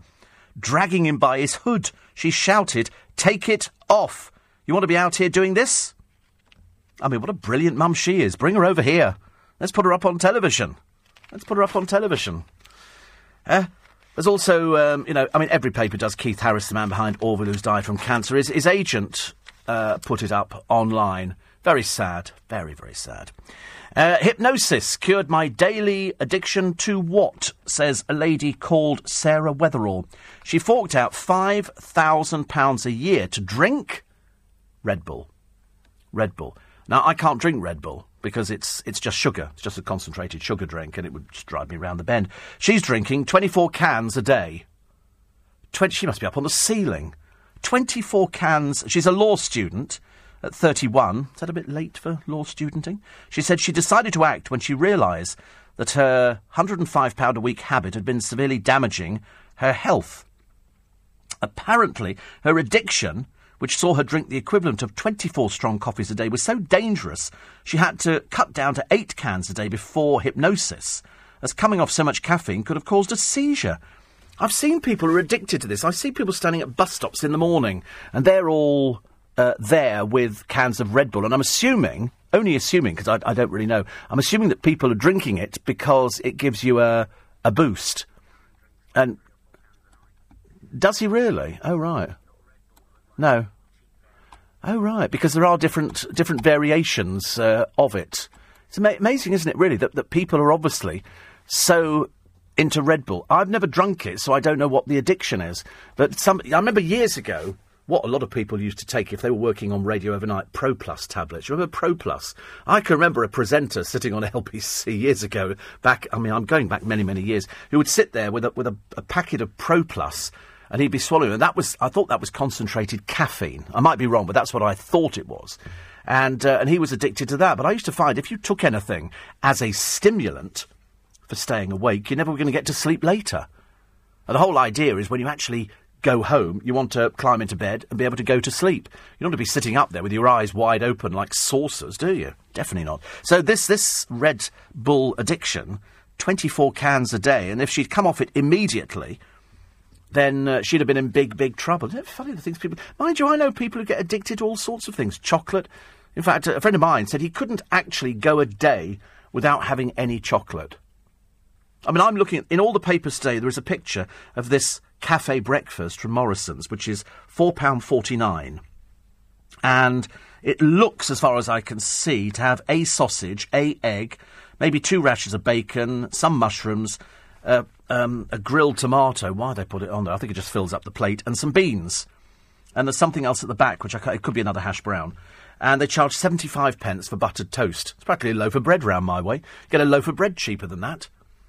But it does look very nice. So I suppose you could be addicted to fry-ups. You could be addicted to chocolates. Luckily, I'm not addicted to anything like that. I mean, I'm tempted to say I could be addicted to coffee, because I do drink not a huge amount of coffee, but a fair bit. Yesterday I must have had probably about 5 cups of coffee in the course... No, probably 4 cups of coffee in the course of the day, because before I went to the screening, I went and had a cup of coffee. And I'm thinking then, should I cut down on coffee? Should I maybe alternate and have tea? In the morning, at the moment at home, I'm drinking coffee. I don't know why. I don't need to perk myself up. It doesn't actually do anything for me, or perhaps it does.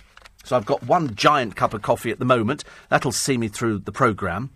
And then I'll probably have another one later on. Our barista Dan will make a cup of coffee and I'll have that. But if she's doing 24 cans a day, I've known people do the same with other fizzy drinks, the colas and the Pepsis and stuff like that. And they become addicted to it. And they go, how much are you drinking? They go, I don't know, about 4 litres a day. And you think, 4 litres? It's like you see people sitting in Kentucky Fried Chicken who are quite clearly well over what they're supposed to be weighing. And they've got, a party barrel and a Diet Coke. It kind of doesn't do anything, does it? It's not really working like that at all. I think people think that if you drink Diet Cokes, that the weight's going to start falling off you. But, of course, it doesn't. As I've said a million times before, where do you think it goes? It's got to go somewhere, and, of course, it doesn't, because you've got to do the exercise that goes along with it. Not so good, is it? So, over in Baltimore, apart from this tremendous mum, I mean, she's gone mad. She's dragging him over there. It's brilliant. So far, 144 vehicles torched, 15 buildings set alight. What is the purpose of that? What is the purpose of that? The battle for Baltimore. This is after the funeral of a black man who died in police custody. Now, some of the buildings they set alight might be owned by black families. But Baltimore is very multiracial. But it's odd, isn't it, that the film Hairspray was set in Baltimore, where they were dealing with exactly this issue. They were dealing with the race issue. That's what they were dealing with. Kate Glass talks about banning whistling. No, you'll have to stop girls ogling Poldark. And this is it. Poppy Smart complained she was sexually harassed. But was she overreacting? Katie Glass shares her view and explains why catcalling isn't offensive. It's a bit outdated. Exactly what I said yesterday. Exactly what I said. Who whistles at people anymore? Nobody whistles at people anymore. They just don't. It's very outdated. But it's still an interesting concept that some people think, she said, I'm a very nervous person. And you think, well, just turn round to them and go, why don't you, do that? Why don't you boys go and do one? Or failing that, do what everybody else suggests you do. Go onto the building site and go, who did that? Which one of you? Come on. And start taking pictures of them going, I'm going to put this up on the internet, and then do it, because then it could have gone viral. As opposed to, it doesn't make her look, the most positive person. It makes her look weak. And that's a shame, really, because it could all go the other way. It's Steve Allen's Early Breakfast. We've only got 30 minutes to get through. An awful lot of stories in the papers. The alcohol, which fuels the obesity crisis because it's all the sugar in there. The bomb threat that the owner of this weight loss ad owns. He says that they've had bomb threats. He went on television yesterday. He's also telling everybody he's made £1 million already, but the real danger is in the protein powder. Do you know what's in it? No. Why are you putting something in your body you know nothing about? The people who are paid to promote it couldn't care less. They really couldn't care less. The McCanns win nearly £500,000. Will they give that to the British government for the help in trying to find Madeleine McCann? You'd like to think so. It's LBC. I'm Steve Allen. That and more is next. Us is LBC, leading Britain's conversation with Steve Allen. Tweet at LBC. Text 84850. Steve Allen on LBC. Morning, everybody. It's 6:05. It's Wednesday, the 29th of April. Nick and the Battle Bus find themselves in Birmingham this morning, and talking to them today is the former International Development Secretary-in-Chief with Andrew Mitchell and White D. Can't wait to hear that part of it. So he's broadcasting live from Corporation Street in Birmingham. Details on the LBC website, lbc.co.uk. Detective has been jailed for tipping off his own son that he was a suspect in a case that was being investigated. He's also stepped down. British money and aid pour into Nepal. Baltimore burns as the looting continues. 8 executed on Bali. The British Gran could be next. It's LBC. I'm Steve Allen. And Nick says, Steve, Bristol-Newcastle train, £184. Because I've got no idea how much train fares are. He says, so I got the flight for £60, plus return flight, Newcastle to Exeter, £64 2 weeks ago. So it's cheaper, isn't it? Much cheaper. Mary says, Steve, what was ever the point of a string vest? You raise a good point. I have no idea. I do not know, actually.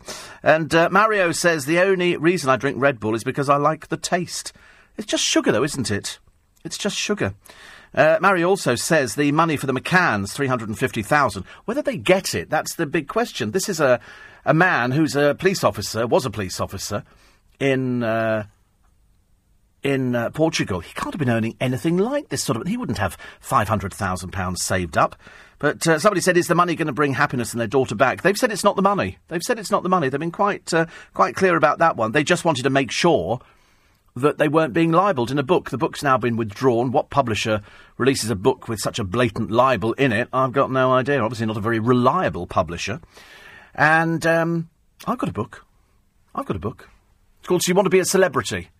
And it's all about the celebrity world. I suppose, really, it's a guide to being a celebrity, and once you get there, what you do with it to try and hang on to it for as long as possible. Some people drag it out a little bit, and you get a bit bored seeing people knowing that they're just doing it for a fee. So that's what annoys me. So we talk about that in the book, and it's part of a series of 5 books, which LBC have actually got at the moment. All different topics, but all exactly the same length. Cal says a vest, a sleeveless undershirt or an outer garment. Very confused in America. Fun show, though. Yes, we see a vest, it means different things, doesn't it? I'm sorry about that. Andrew is going to be a witness for me. He said, you did say you touched the brake lights. You didn't say you slammed the brakes on. No. Luckily, I've got a fairly good memory for that. Can't remember anything else. I spent ages yesterday talking to this bloke who works for ITN, trying to think about a friend of mine who does a lot of the red carpets outside here. And I think there's going to be a red carpet treatment tonight for Spooked. I think it's tonight. I'm pretty certain. And so he will be out there, and his name's Nick Lazarus. But, for all the money in the world, I sat there with this bloke watching this screening, trying to and going through the alphabet to try and remember Nick's name. Dreadful. I'm so sorry, Nick. Paul is on a balcony in Cyprus. She says, on the balcony in Cyprus, coffee. I'm not sure whether you're sitting in a pile of coffee beans, but she's listening to LBC. Temperature 28 degrees. How awful. I only say that because I'm not good, as you know. And Steve, can you please stop whistling? My dogs are going absolutely berserk. Yes, I was demonstrating the whistling as we did Poppy's whistling, just to find out why people whistle anymore. And coming to the conclusion that people don't whistle anymore. But that forms the basis of a lot of the people inside the paper today, the columnists saying, it's just a whistle, for God's sake, get over yourself. Otherwise, it really does turn so... We're such a drippy country, aren't we now? Oh, somebody looked at me. Oh, get over yourself. Somebody whistled at me. Oh, get over yourself. As if it was something really, really There's worse things in heaven and earth than somebody stepping in front of you and going, morning, love. If every time I got that in this building, I was able to go to the police would, barely leave the building. Everybody says that. Morning, love. Morning, people say that. It's just dreadful, honestly. But, of course, she has to make an issue out of it. As I say, I'm sure we'll find a picture of her draped over some Abercrombie & Fitch model, just to make it more interesting for us. But they are doing away with them. As Jane Moore says, she's a bit nonplussed by the whole Abercrombie & Fitch thing. We did have one in Kingston, outside the store there, but the trouble is he had a fake tan on and he hadn't done it properly. It looked ghastly, absolutely ghastly. I wish I could fly right up to the sky. Orville has lost his best friend as Keith Harris has gone to sit with the other angels doing some venting. He featured on Louis Theroux's programme. I was always slightly dubious about Louis Theroux, whether or not he was sort of having a dig at people on the programme, and I did think that he was having a dig at people on the programme. So yesterday, -6 and 4 inches of snow. This is in the north. It's amazing, isn't it? Literally days before, we're in a heat wave. Now, you've got snow coming down. And this weekend doesn't look so promising. I don't want to completely ruin your bank holiday weekend, but it doesn't look brilliant. So, apologies all round. Telly's countdown has gone quite bad now. They've had all sorts of people, and some of the rude words that have cropped up on the programme. I suppose, in the days of Bob, what's-his-face, is doing it, I'll have a pee, please, on Blockbusters. And this one, that was quite tame, actually. We've got, I'll have a pee, please, like that. And then you read some of the words. We've had Mylene doing a word, and, they've had all sorts. I don't want to go into the words, because you'll see them in the paper today, but they're things that they've passed on the programme. But there again, I've heard so much bad language on programmes now. Paul McCartney's in Tokyo, 49 years after the Beatles show. He's 70 plus, and the columnist who does more brown nosing than anybody I've ever met in my entire life sort of goes out there. He's also writing about Ronnie O'Sullivan, family business pornography. He said the closest thing the sport has to a rock star. Really? How unusual. And what's this? What's this inside? Oh, yes, the policeman. I have to mention him because he's a detective, Darren McCabe. He's been sacked. He alerted the teen to the investigation. This is his son, and he said, you're a suspect in a street mugging. He said, I'm trying to keep you out of it, which, of course, is the wrong thing to say. And he was captured on CCTV, the son standing and watching while two other youths attempted to steal a shoulder bag from a pedestrian. So a judge jailed the officer for 6 months last month. They've now found that he breached standards of professional behaviour and he's been fired. You know, I mean, fancy throwing away a promising career. Why would people do it? You do worry about it, don't you? He was based at Bexley Heath, found guilty of acts which had a tendency to pervert the course of justice. The son, 14, was not prosecuted. But he says here he made a series of phone calls to his wife, which of course are all recorded, detailing the clothing his son was wearing in the film. And the officer told her, you can't disclose any of this, I'm telling you, as I'm trying to help our son. So I'm presuming he was sort of perhaps separated, but because otherwise, you know, you wouldn't go home and go, you're being investigated at the station. But he did it in a phone call, and they record their phone calls. That's what they say now. All phone calls are recorded and can be used for training purposes. In his case, it was used to fire him. A science teacher who called pupils retards and idiots has been banned from the classroom for life. Alan Pibworth dished out abuse to kids who took longer to understand the point he was making or asked it for it to be explained. He labelled one pupil a prat, or another word, and would aggressively lean into pupils' faces as he ranted over small errors. He left a teaching assistant upset and embarrassed as he noticed the label of her top sticking out. He said, Miss, you've got your size 20 top on today.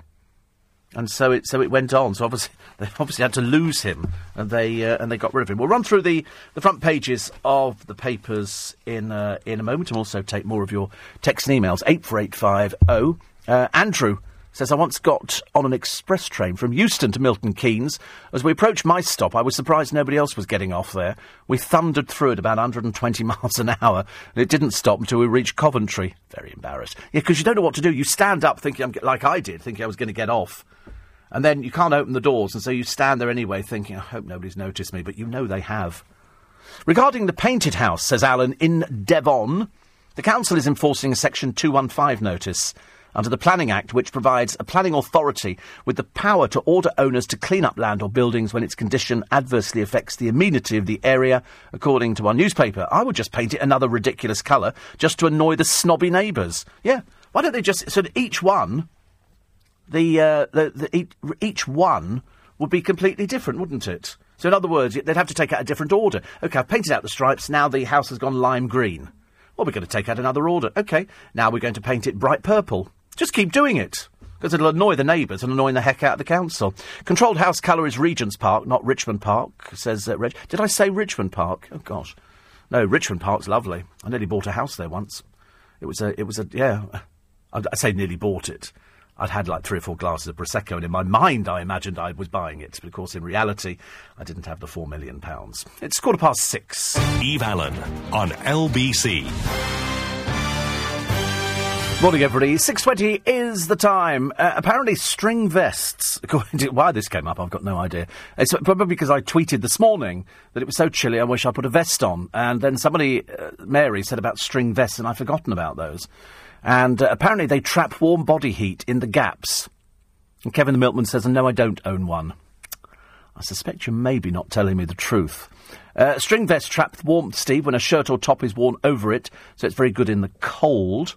And then somebody else says, the other day on my way to work, a nice young man on a bike winked and said good morning in a flirty way. Call the police immediately. Call the police. We can't have this. People wishing you a good morning. It's outrageous, isn't it? You know, it's like saying to somebody, God, you look really gorgeous today. You know, people like a bit of flattery. Quite clearly not Poppy Smart. She doesn't want flattery. She thinks it's intimidating. You know, if somebody whistles. So we did do whistling this morning. Unfortunately, it upset dogs and cats. So we've decided we're not going to do whistling anymore. But I do my best. Steve, I would paint the house in the colours of the neighbours' houses, but spotted. Sean's got this idea. Mind you, of course, where you are in Brighton, it's quite normal to paint houses in different colours. They're a bit more snooty in Kensington and Chelsea, I'm afraid. Everybody up, Pete's talking about the principle of a string vest. There's obviously a lot of you possess this item of clothing, and it's when it's worn underneath a close-fitting T-shirt or a shirt. Pockets of air are trapped within the stringing and warmed by the body heat, keeping you warm. But, if you're wearing a T-shirt, why would you... You can always tell people are wearing a string vest. There's something... You can't buy them anymore. It's like AirTex. Remember AirTex? Years ago. When I was little, obviously not recently, I used to have sort of matching AirTex vest and pants. You know, when you're little, and your mum tucks your vest into your pants. I never saw the reason behind that at all. I never quite understood that one, but it was funny at the time that we were a slightly strange family. AirTex vest and pants. Not anymore, I hasten to add. And love here. Saw Russell Brand a couple of weeks ago as I was doing my deliveries, says Dax. Tried to have a chat as I was a fan. However, he's lived up to everything you've said about him. Very arrogant, needless to say, not a fan anymore. Yeah, I don't know why people are bothering with him. He's just not important enough in the scheme of things to actually ask him his opinion on anything. Really. He's just really not. And I've just scooped, says Martin, a lottery win. Congratulations. He got last night the staggering amount of £3.30. He said, my domestic director, Michelle, and I have decided it will not change our lives. Oh, well, I'm beating you hands down. I've got 8 notifications. I tend not to open them up. I try to leave it there because I fantasise and pretend, in my sad little world, that I might have won the lottery. So then I go on fantasy spending and what I'm going to do and how I'm going to change people's lives and help people out and, do all sorts of nice, useful things and become a bit of a philanthropist. And so, of course, the other week when it turned out that somebody had won £36 million and it wasn't me, I was very, very miffed because I'd thought 36 million, I could buy the flat I want in the Strand, which would be very nice. It's a penthouse spread over 3 floors, and that was about £5.5 million. And then you could help people out. If a newspaper had an appeal, you could go to Stig at the Sun and go, I'd like to give some money to this appeal. I'd like to give £10,000 or £20,000, whatever it is. And then you become a little philanthropist. And I quite fancied that idea. I thought that would be good, as opposed to just, sitting there with it, thinking, what's the point? You could die tomorrow. At least you want to make sure you've had a nice time while you've been doing it. 84850 steve@lbc.co.uk. And, my friend Dave Masterman has just asked me a favour of my guest today, who is Martin Shaw. Yes, I will do that. They always have, whenever we have a nice guest in that they like, and they always check the running orders, they always go, can you get them to do this line for us? So we like to help out wherever necessary. Why? Because we're just nice people. We're just good people. Michael, apparently you can buy, says James in Clapham. He sent me a link to Royal Mint Chocolate Liqueur. Oh, it is ice cold. It's absolutely delicious. Terrible, really, isn't it? It is available, says Paul in Kingston, on Amazon. Thank you very much indeed. Because I might have to buy a bottle. I wish I'd not started it, but I know that you'll always come to my aid. And other one here. Wait a minute. I'm going to read this one quickly. This is from Sam, who says, string vests are great for straining lettuce. Thank you. I thought you were going to say something else, like you could sort of grow plants up them or something like that. It's got to be something mad, hasn't there, really? Visiting from San Francisco is Susan. She's from Baltimore, which is where Martin Luther King Jr. was killed. There were riots in the city in 1968. I had a police pass to travel from the country to the city because as a nurse in training I was considered critical personnel. This week's kerfuffle is nothing in comparison. It's just, I always think it's sad when you get riots over something, and the looting is something that is so unnecessary. You don't need to do things like that. It's got nothing to do with what's going on. Thank you very much indeed. A lot of people telling me about the cars abroad. It's going to be a problem. It really is, for a lot of people who are going abroad because you're doing away with the piece of paper that goes with your plastic cards. I was a bit disappointed that the plastic card even came with a piece of paper, so now you've got to look after that as well, so I'm thankful that they're doing away with it. Brother-in-law likes a good cup of coffee, which is good news. A string vest is a pest in Cockney slang. It's a real bad pest is a king string, says Martin. Thank you. And I serve Russell Brand's new cafe in Hoxton, but managed never to be there when he's paid it a visit, says Kevin the milkman. Oh, that's good. Quickly, let me look at the front pages for you. The Express this morning, they're doing royal fans getting the breakfast. Wills and Kate I said, do you think they really sat down and said, should we go out and buy some croissant for the people and put it with a pink ribbon, indicating that the press will then pick up on the fact that they could be a girl? UKIP says SNP are racist to the English. Freeze on VAT and income tax. Tories will pass law to keep taxes low, pledges Cameron. Maddie detective did lie about death cover-up claim. It's what they're going to do with the money. The McCanns, £350,000. They've said it's not about the money, and I said it would be nice if they gave it over to the fighting fund for Madeleine McCann. You know, because it's a libel. They've said they don't need the money. Well, they've not said they don't need it. They said it's not about the money. So, as we've spent 10 million so far, perhaps that would be a nice gesture. The Sun on the front page. Monster raving Labour Party. Mockney Miliband cozies up with Brand. The Daily Mail today. Do you really want this clown running us? And no, we didn't mean the one on the left. It's a picture of Russell Brand. They say comedian. I've never found him funny at all. Minister's shame on killer salt. This is efforts to cut the amount of salt in food have been derailed by ministers in a move which has cost 6,000 lives. The Mirror. The wait is driving us crazy, Kate. It really has gone on forever and a day. McCann's win £358,000 payout from COP. Whether or not he's got it, I've got no idea. Front page of The Independent today. Nepal death toll hits 5,000. We predicted 15,000, but it's still going on. Baltimore's burning issue. What fuels the fire? Front page of, finally, The Telegraph today. Cameron's pledge no tax rises for 5 years, and the Duchess still in the driving seat. And what are the colours for lipsticks? They worry about things like this. You can find it in the papers this morning. Thank you very much indeed for your company. I'll be back with you tomorrow morning. And if you missed any of today's show, you can download the LBC app. It's available for iPhones and Android phones too on lbc.co.uk. And coming up at 6:30, Lisa Aziz with the morning news. It's Nick Ferrari and the team at 7. This is LBC.